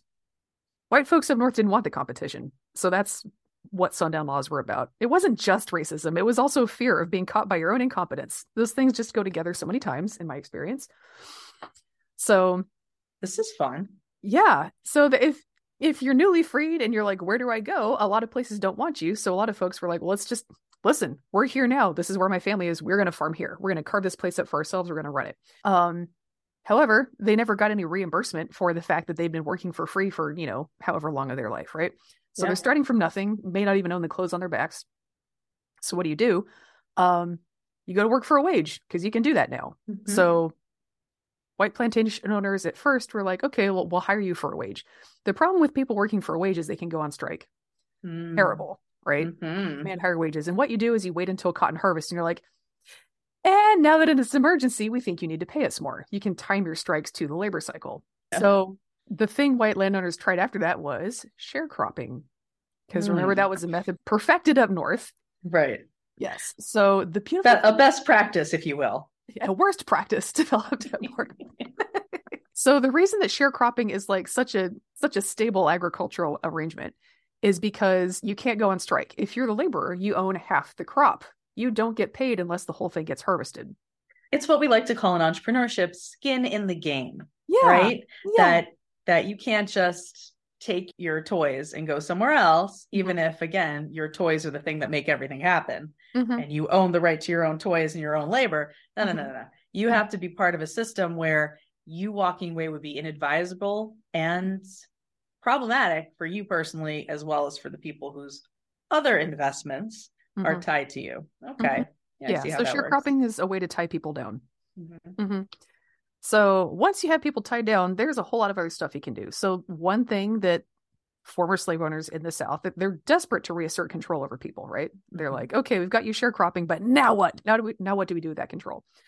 So many things. So one of their top tactics was fill up every available acre with cotton because you can't eat it. You're not going to let people grow edible crops. Again, the food insecurity to drive the labor exploitation. Yes, it is very important that we don't let people grow their own food. Because remember, before the Civil War, a lot of enslaved people were growing their own food crops. So they're growing cowpeas, collards, sweet potatoes, a lot of these edible crops that we associate with Southern food because they grow well down there with very little maintenance. If you don't have a lot of time left over at the end of a grueling enslaved workday to take care of your own stuff, you're going to grow things that are very low maintenance, very high productivity. So that's kind of like a lot of the origin of Southern foodways is like things that kind of grow themselves as much as they can. That being said, still very skilled farmers, they're tending a cash crop plantation, then growing their own food on the side. That is a skill base that I don't think we spend enough time thinking about. So we have hyper competent farmers, and as a white landowner who's never had to do anything themselves, don't have those skills, they're terrified, and we have to tie these people back down and put their work to work for us, right? So one of the ways they did that was forbid people to grow anything besides an inedible cash crop. That's why the South kept growing cotton, even when cotton prices were very low. It was not just about a cash crop, it was about subjugation. Which, to go back to our earlier discussion about rationality of the market, when you look at what the rationality is, right? People don't do things for no reason, but they do a lot of weird things for the reason of exploiting other people. And this is one of those things. Okay, so we have this huge cash crop. We have lack of subsistence farming in addition to the cash crop. So what happens? So what happens is, well, you got to eat, right? So the way that you would, as a sharecropper, eat is you would get a loan from your landowner at the beginning of the crop year. So that loan was to cover seed, fertilizer. Often you'd be using their mule and plow, if you got one at all. Because again, enslaved people were liberated but didn't own anything. So they had no tools with which to grow. The landowner still owned all of that stuff. So that was another thing you could use to go oh, well, now you owe me more because the mule is mine, the plow is mine. The rent to own arrangement, except it wasn't a rent to own. It was just a rent. It was just perma rent to share crop. Yes. Yeah. Perma rent. Yes. So another fun thing is with an enslaved or formerly enslaved population, most people were not taught to read and write or do arithmetic. And so that gave the landed gentry a whole lot of avenue to just make shit up in the ledgers. And so they're kind of telling people if you work hard enough you can become free, but then they're always screwing with the ledgers to make sure you never did. The debt just piled up and up and up and up, and it's oh, that's too bad, bad harvest this year, you barely had anything to harvest, so you still have this giant bill. What you could do is I see your wife has a lot of free time, she could work in my house as a maid. Okay. Yeah, so it was like a total labor solution is Oh my God. It's a scam, right? Like uh-huh. it's literally a structured labor system that you cannot ever break free. What does that remind me of? Remind me again, what is that word exactly? Except when we're talking about feudalism was not allowable, but we did a different system that we didn't call feudalism. We didn't call it that, but it was the same structure. It's the same thing. Yeah, it's the same thing. We're just recreating the same thing. Yeah. Recreating the same old thing. Yeah. There's just like that song, there are 50 ways to leave your lover. There's just 50 ways to screw people over, you know. We laugh so we don't cry. Surf by any other name. With surf is sweet. Yeah, exactly. So the king cotton system was not really about growing cotton. I mean, yeah, like they got enough to break even or make a little bit of money most years. But if you are one of these wealthy legacy white landowners, what do you need money for? You've got land, you've got people to do all the work for you. You've got a little garden that you can raise your own food on, or ideally have other people raise your own food on. And you have domestic servants to clean your house and cook and raise your children. What the hell do you need money for? I mean, the next thing would be stock portfolios and buying more land. But again, you don't necessarily need that, right? You can maintain your lifestyle off of the monetary wealth extracted from previous generations that didn't have to pay their labor. Yeah. So the thing is, if you look into like how the landed aristocracy like justified what they were doing, they resorted to a lot of pastoralism. They were like, we're not worried about money. We're just about like the lifestyle here and like pastoralism, and things move a little slower here and we have a sense of place. And I'm going to point specifically to Wendell Berry as a big propagator of that. Like when he says I'm from a 5th generation tobacco farm, his family was one who owned it, not sharecropped it, right? Yeah, he just kind of lets people assume his family were the sharecroppers, even though like it's weird because he has this book, Hidden Wound, which is like theoretically about like the hidden wound that slavery dealt to white people, which is the real tragedy of slavery. I must have missed that. It's 1969. It was kind of like his big breakout book where he was like, slavery was bad for white people. Anyway, let me tell you all about why paternalism rules. That's really exciting. Yeah, apparently it sounded woke for a white guy in 1969. So he really built a career as being like, he can speak to race relations. And I'm like, he certainly can. It might be like abort. Yeah, red button, abort. Don't do that. Yeah, like this might just be like I've worked with a lot of Southern gentlemen over the course of my day job, but I'm just like, they're a dime a dozen and they all talk like this. None of them are out for the good of the country. So I might be overexposed to people like Wendell Berry, but I'm like, he's not a moral leader. Anyway, so this is all to say, this is a digression. The Southern gentry class really leaned into pastoralism and anti-industrialism, and we don't worry about money, and we like live close to the earth as a way to justify their lifestyle, which was just exploiting humans directly instead of using cash to do it. Again, like the term wage slavery was something that Southern gentry used to deflect from what they were doing. This is why I don't like the term. Yeah.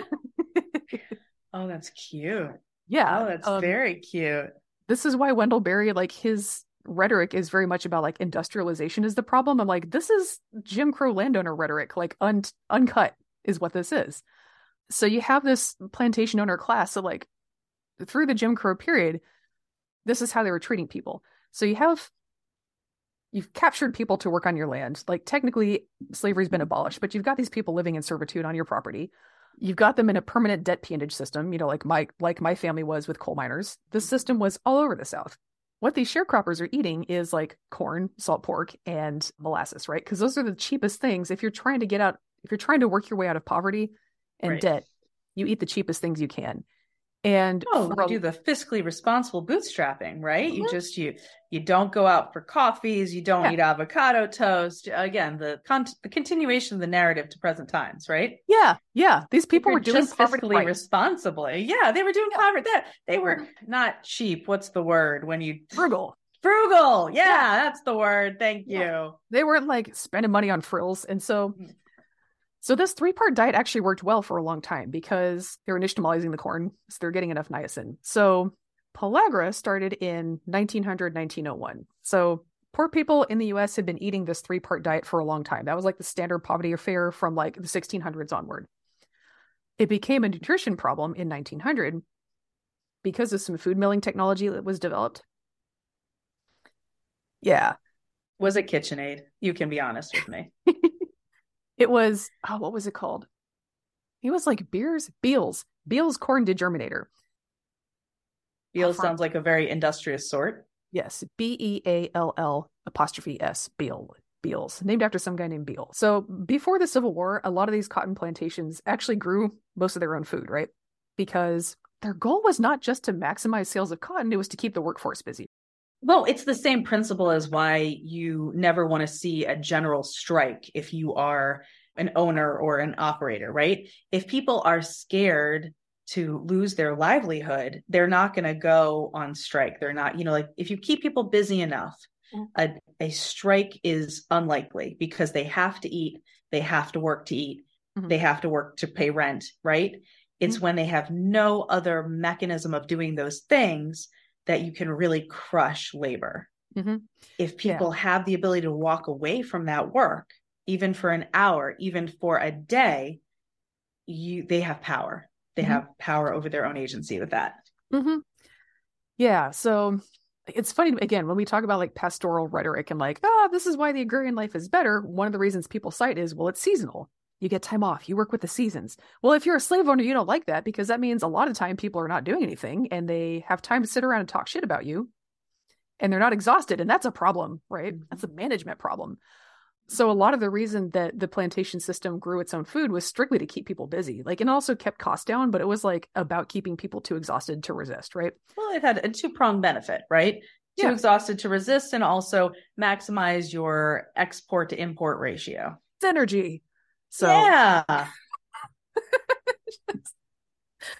So yeah, the way the crop cycle goes is like you plant corn kind of like depending on where you are, like March, April, May, because it's the South, our spring comes early. So you plant corn, you plant cotton, you weed the corn. Okay, now it's time to weed the cotton. So they kind of alternate a little bit. So corn really fills out gaps in the cotton workflow is what it does. So it's very useful if you're just trying to keep people exhausted at all times. No breaks, corn and cotton. Right. Always go, go, go. It's the hustle culture. Yeah. And then you get food sometimes, if you're lucky. So you'd have crop failures sometimes, but that's okay. You could just buy corn from up north because that's what they're doing is they're expanding west and they're like, we're just going to go corn because we don't have other ideas. Because we like to drink whiskey. Yes. And so like this led to some interesting price fluctuations up north because some years there was a big demand for it down south and some years there wasn't. And they're like, why is this happening to us? Well, because you're dependent on an export market that is slavery. That's why this is happening to you. Boom. Yeah. So already in the Civil War, you have a little bit of a corn export market to the South, but most of it in the Midwest and, as we're going west is actually going still to the Caribbean to feed slave plantations. So the Midwest has this corn export market, during the slavery period that starts to dwindle over time as slavery is abolished throughout the Caribbean.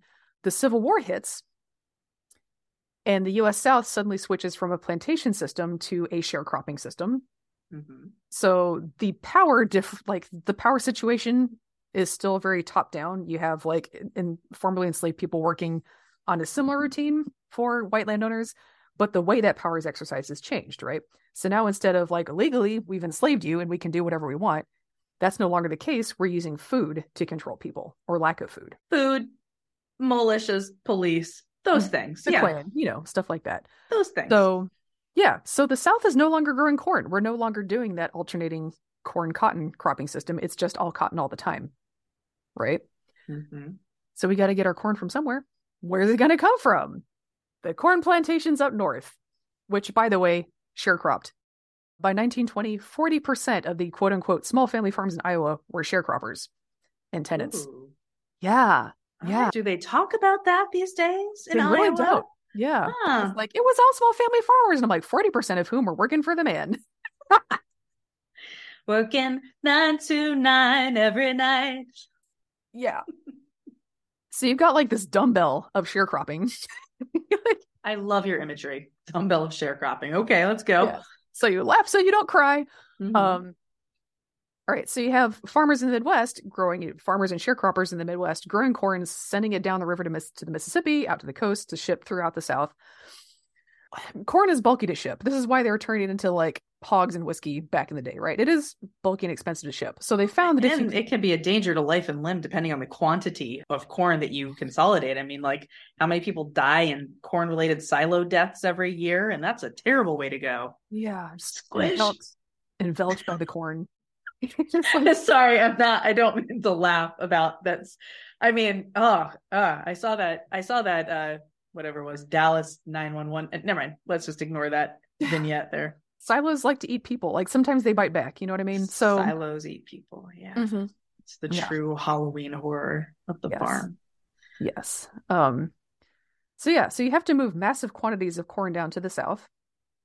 And when I say massive, quick sidebar, I was trying to find trade figures. It's a little difficult to do that because it's not export or import, so it never hits the export-import stats. It's all like interstate trade, right? Mm-hmm. So in 1917, someone was giving some testimony to Congress about, like, you know, the U.S. feeding itself for the war effort or something. South Carolina alone imported like $70 to $100 million worth of food in 1917. In 1917, are you kidding me? Nope. No. Yeah. So that's and these people can't pay reparations. WTF? Yes. Yeah. So yeah, South Carolina, one state alone, $70 to $100 million worth of food in 1917 dollars. So how much food was the entire South importing from the Midwest? It was something like, I did the math just to adjust for like population and like inflation. So that'd be like about $20 billion worth of food per year. Oh. Mm-hmm. Oh yeah. Is what the South was buying from the Midwest. So oh my God. Yeah. The corn. Oh my God. Yeah. The corn and salt pork were coming from the Midwest, molasses from the Caribbean, but most of it was coming from the Midwest. So we're going to come back to that in a minute because that had some impact on the Midwest, having that fire hose of money coming in for 20 years. Yeah. For decades, right? $20 billion a year. Well, and then again, South Carolina didn't not produce corn during this time either, right? So that's 20 billion in addition to whatever the homegrown locals. Yeah. And it's like, there wasn't much. Like, I mean, if you owned your land, you could grow some corn, but most people were sharecropping, right? So they were, when you but it wasn't zero. It wasn't like they never grew corn in South Carolina. This is a system that was set up to maximize cotton production. Mm-hmm. And one of the ancillary factors of that is that you had to import your corn. Mm-hmm. $20 billion worth of corn. Forced scarcity of food just to like keep people dependent on landowners. Right. So the logistics of moving that much corn are challenging, like especially when you have like, slightly primitive supply chains, right? Mm-hmm. So what they figured out was, okay, we can ship just like, corn on the cob. That's too bulky. So let's take the seeds off the cobs. And then even that is kind of bulky. What if we could grind it so we can just have sacks of cornmeal that we can ship down south? Because that's easier to haul. Yeah. It's easier to haul. Like, it's more compact. You don't have as much air void space in the rail car. Well, and let's say, I mean, like either right, exactly. Air void space. And if it's in a rectangular package or in a conical package, right, you can stack it in its various permutations. Yeah, it's the same philosophy as why we ended up moving to container ships in the shipping industry, right? Rectangles stack. Okay, yeah, flows better. And if you're a Southern landlord and you're like, I need my serfs to eat, but I want them to work as much for me as possible. Like if they're making hominy and nixtamalizing their corn, it takes extra time to prepare. Like it takes more time. That's time they're not working for you. That's tragic. We've got to eliminate that. So they figured out if we can get pre-ground corn, then they don't have to spend all their time like, all they have to do is boiling it. They don't have to boil it. Right. They just have to stir it up a little bit. Yeah, all you got to do is boil it. So that's the ideal. The problem is if you grind corn or any other grain and then just ship it unrefrigerated, it's going to go rancid. Like there's oils in the germ of the seed. So Beal's corn degerminator was designed to solve that problem. We're just going to take the germ out. Oh. Take the germ out, and then we grind the corn, and then we ship it down south. So it's cheap, bulk, convenience food that Southern landlords wanted. But what happened to the niacin, Sarah, and vitamin B? It sounds like you might have heard what happens when you degerminate your grain. So all the niacin is gone. Even if you did nixtamalize it, it wouldn't matter because there's no niacin to make available in there, right? So it drives me crazy when we talk about pellagra being a problem of poor, dumb, stupid Southerners being too dumb to cook. That is not what happened. It's like literally telling people that they're responsible for the lead paint exposure when you put it in their paint and you gave it to them as the only pain available. Like, oh my God. Yeah. It's like, why are you eating the lead poisoned water, you idiots? Right, dudes. I think this is also where a lot of the like industrial food makes people sick discourse actually comes from, because people were kind of aware that like it had something to do with long distance corn, right? So I'm growing up as like my mom grew up in Appalachia, right? So she's like, if you gotta buy grits, make sure you get the stone ground ones. And I was like, why, Mom? And she's like, because they have more nutrients. If you go down to the South, you go to a grocery store or like a country store or something to pick up grits today, you'll see advertisements that say grits, stone ground. It'll say right there on the front. So I just assumed that it was like calcium and like, I don't know, manganese or whatever from the stone kind of busting out. From the actual grinding plates. No, it was probably an anti-pellagra thing, because like stone ground is not from the big Midwestern mills with the degerminating technology. It's a local mill. Mm-hmm. That's what that was. I'm still getting raised with like anti-pellagra folk remedies is like how deep an impact this thing made on the culture. Well, and isn't it also fascinating, this chain of information, right? Because again, like people did identify it. This degermination process is not good for us. Like people are getting sick, and they figured out it was their food. And then, but could they affect the entirety of the system? Right. Yeah. Here we are. We have no consumer protection laws, like they were selling irradiated water in upstate New York at this time, like just to be clear. And you can't affect the system. What can you do? Well, you can protect yourself and you can protect your family, and you can come up with alternate supply chains for your own food processes most of the time, right? If you can. Yeah. Yeah. So like if you had the ability to decide which corn you were buying, buy stone ground. But if you're living on a plantation and you have to take whatever the landowner gives you, that's not going to happen. Right. So drives me crazy that we're like consumer choice was a thing we were already pumping during the Pellagra era to blame poor people for being sick. And then, we also kind of have this techno narrative of like, oh, it's the advanced food that did it. Well, it's not that they were eating milled corn. It's that they weren't eating anything else. Right. So any way you slice it, this is a poverty problem, right? We've developed this whole stack of excuses. We've got Southerners are too dumb, like these poor dumb trash, too dumb to cook. We've got the technology did it to us. We've got this whole stack of excuses so that we don't have to go, the poverty is doing this to people. We don't have to take.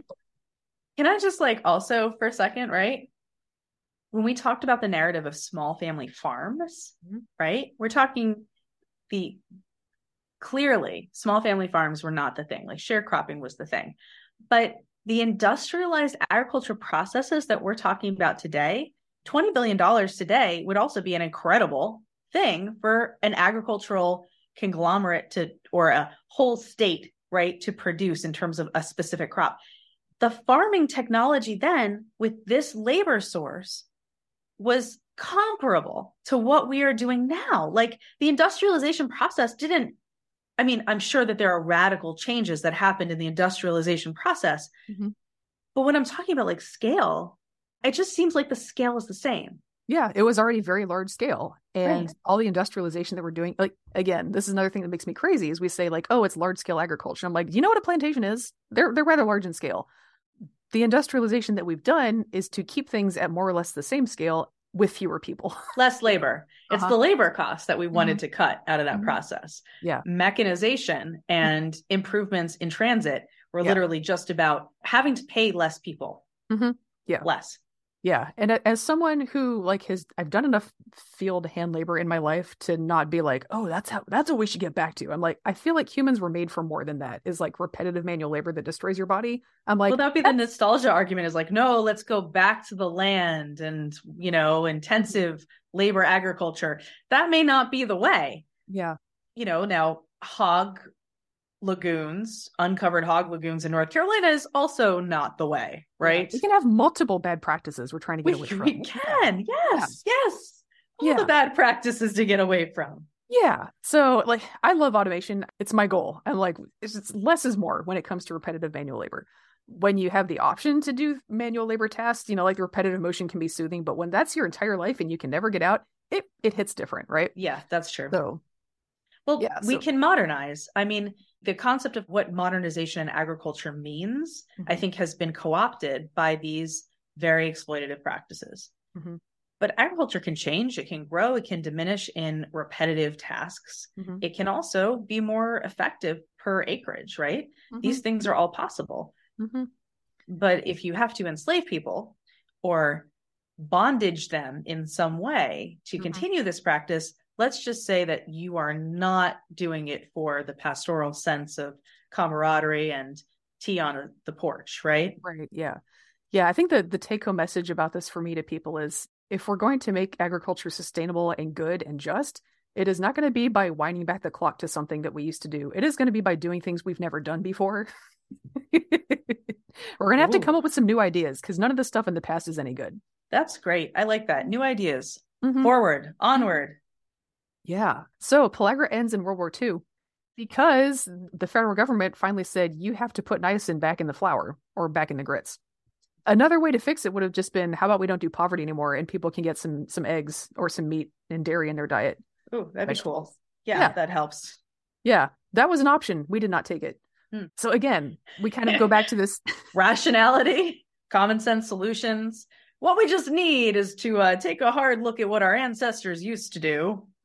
No, sorry. I mean, what we really just said is, why don't we enrich things and add, I mean, like, I'm down with enrichment. Don't get me wrong, right?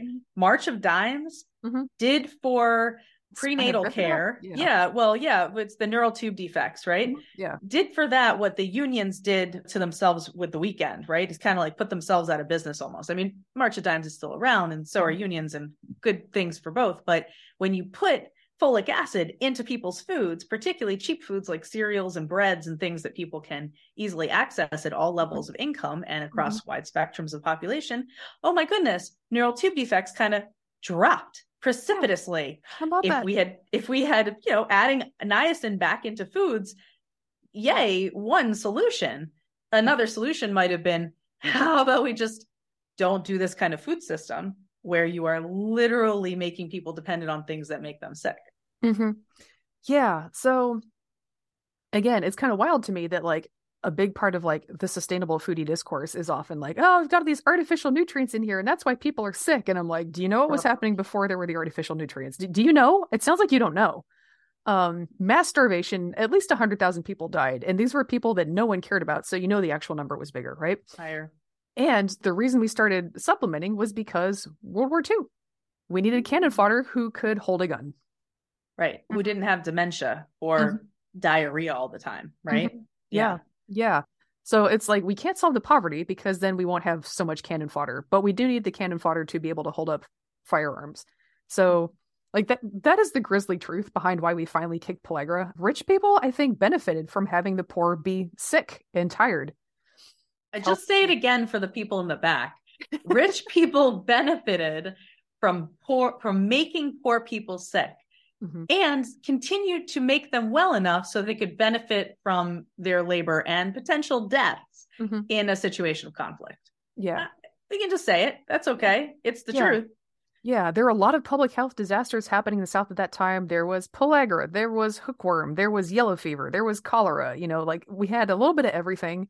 So like, poor people were just not doing well in the South. And also a lot of goiters were a huge thing in the northern U.S. because there was just this belt of like iodine deficient soil. And so they called it the goiter belt. Everybody had goiters. So we started iodizing the food up there because they were all eating local food that had no iodine. And so they got goiters. So again, like when you disaggregate this thing, it wasn't the fact that the corn was coming from Ohio. It was the fact that when you degerminated it, you took the niacin out and then it was basically forced into people as their sole source of food, right? So, and then if you had people living in an iodine deficient area and you noticed that these goiters were happening, there were other ways that you could have helped with that. But iodized salt is a great thing for people to ingest on a regular basis, right? Or seaweed. We didn't think about seaweed in terms of this. Yeah. Anyway, continue on, Sarah. Yeah. I was just say, like, the Minnesotans in 1900 were not really about the seaweed. So, I don't know about that though. Wait a minute. Wait. Okay. Like, let's think that through though, because I had moss tea. There's moss soup. There's all sorts of interesting things because because Iceland deforested itself. Not really. Denmark deforested Iceland and then left them there. Right. So they lost all their topsoil. They weren't able to farm. And then they ended up eating like fermented shark and things of that nature, whatever they could fish out of the sea, right? I think that the Norwegians, too, with their starvation history later on in the 20th century, would have been down for some seaweed. But Yeah, I get what you're saying. Like, it just wasn't necessarily part of the current local ecosystem. Culture. Yeah. And really quick, so the way this kind of, another thing I heard often, like an explanation for why the South grew so much cotton was, well, it was the only crop that farmers could get loans to grow. Ooh, the finance system. Yeah, and I was like, farmers, the word farmers is doing a lot of work here, because I think what you mean is that it's the only crop that sharecroppers could get loans to grow, because the landowners also didn't want anything else to get grown. Well, and also let's talk about the economic system, right? Like, how do we finance agriculture? You got to tell somebody at a bank whether or not your crop's going to sell, and they're going to compare that to some sort of agricultural index. And guess who is sitting on the bank's shareholder team? All the wealthy people in that neighborhood. Well, like, but if cotton prices are low, that still doesn't make sense, right? It would make more sense to diversify. And in this time period, you had northern industrialists going down south to start pecan farms, peach farms, citrus farms. So it's not that there was no money available to grow other things. There was no money available to poor people to grow other things.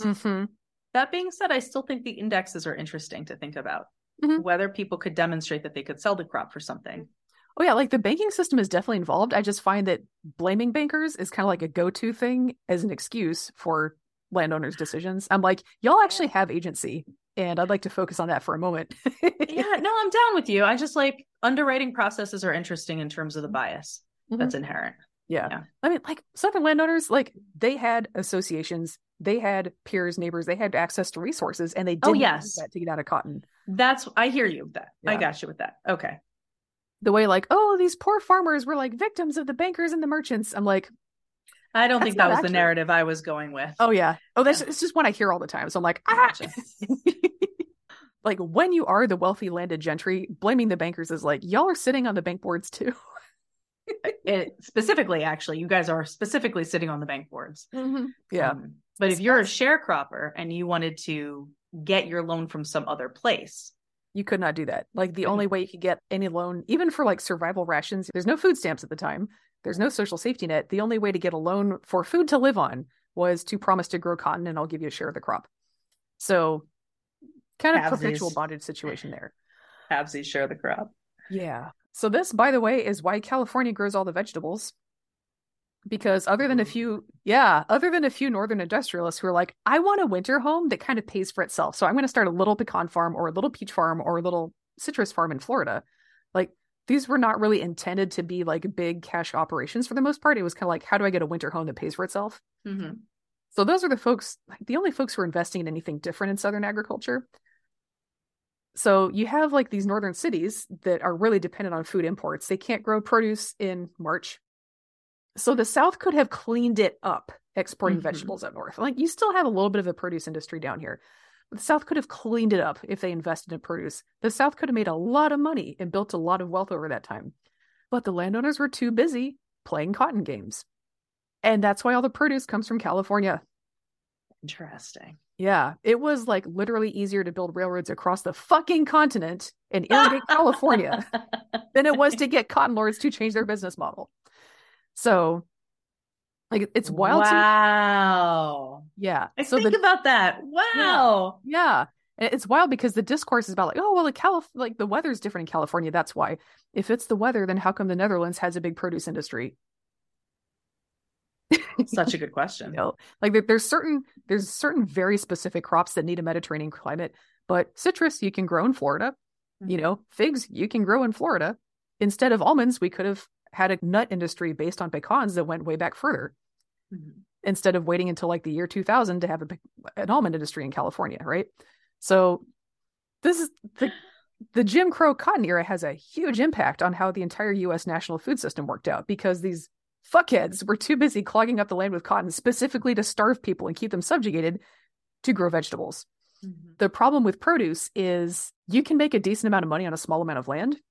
Right.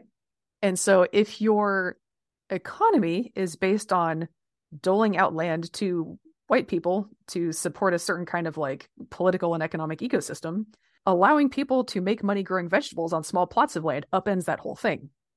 It allows for upward mobility on small plots of land. We can't let that happen. Oh, no. Oh, yeah. Danger, Will Robinson. Yeah, so it's funny to me when people talk about like, oh, like how come the USDA just values all these big field crops over fruits and vegetables and it calls them specialty crops? I'm like, it's racism. It's literally because of racism.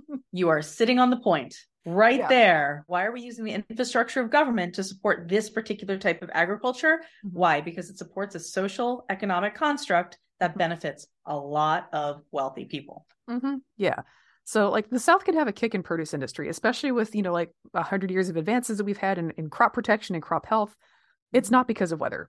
And folks who work in California will tell you that. They're like, yeah, our weather's great and all, but like really it's the people and like the infrastructure that we have here to grow produce because we've just invested in it here. Mm-hmm.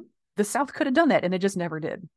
So that's one of the reasons the South is so broke today. We are dedicated to growing low revenue crops to keep people poor. So. Ow. Yeah. Yeah. Yeah. Last thing about Pellagra, just found some like World War I draft records. Mm-hmm. And it had kind of a list of like, this is the rates of tuberculosis and measles and scoliosis and pellagra amongst drafted men, right? The highest rates of pellagra, it's like in the South, like if you are Black, you're more likely to have pellagra. If you're a woman, you have more likely to have pellagra. So Black women had an especially hard time. Mm-hmm. Yep. But the highest rates of pellagra in the U.S. were not in the South. Where were they? They were in a population listed as Indian, sparsely settled.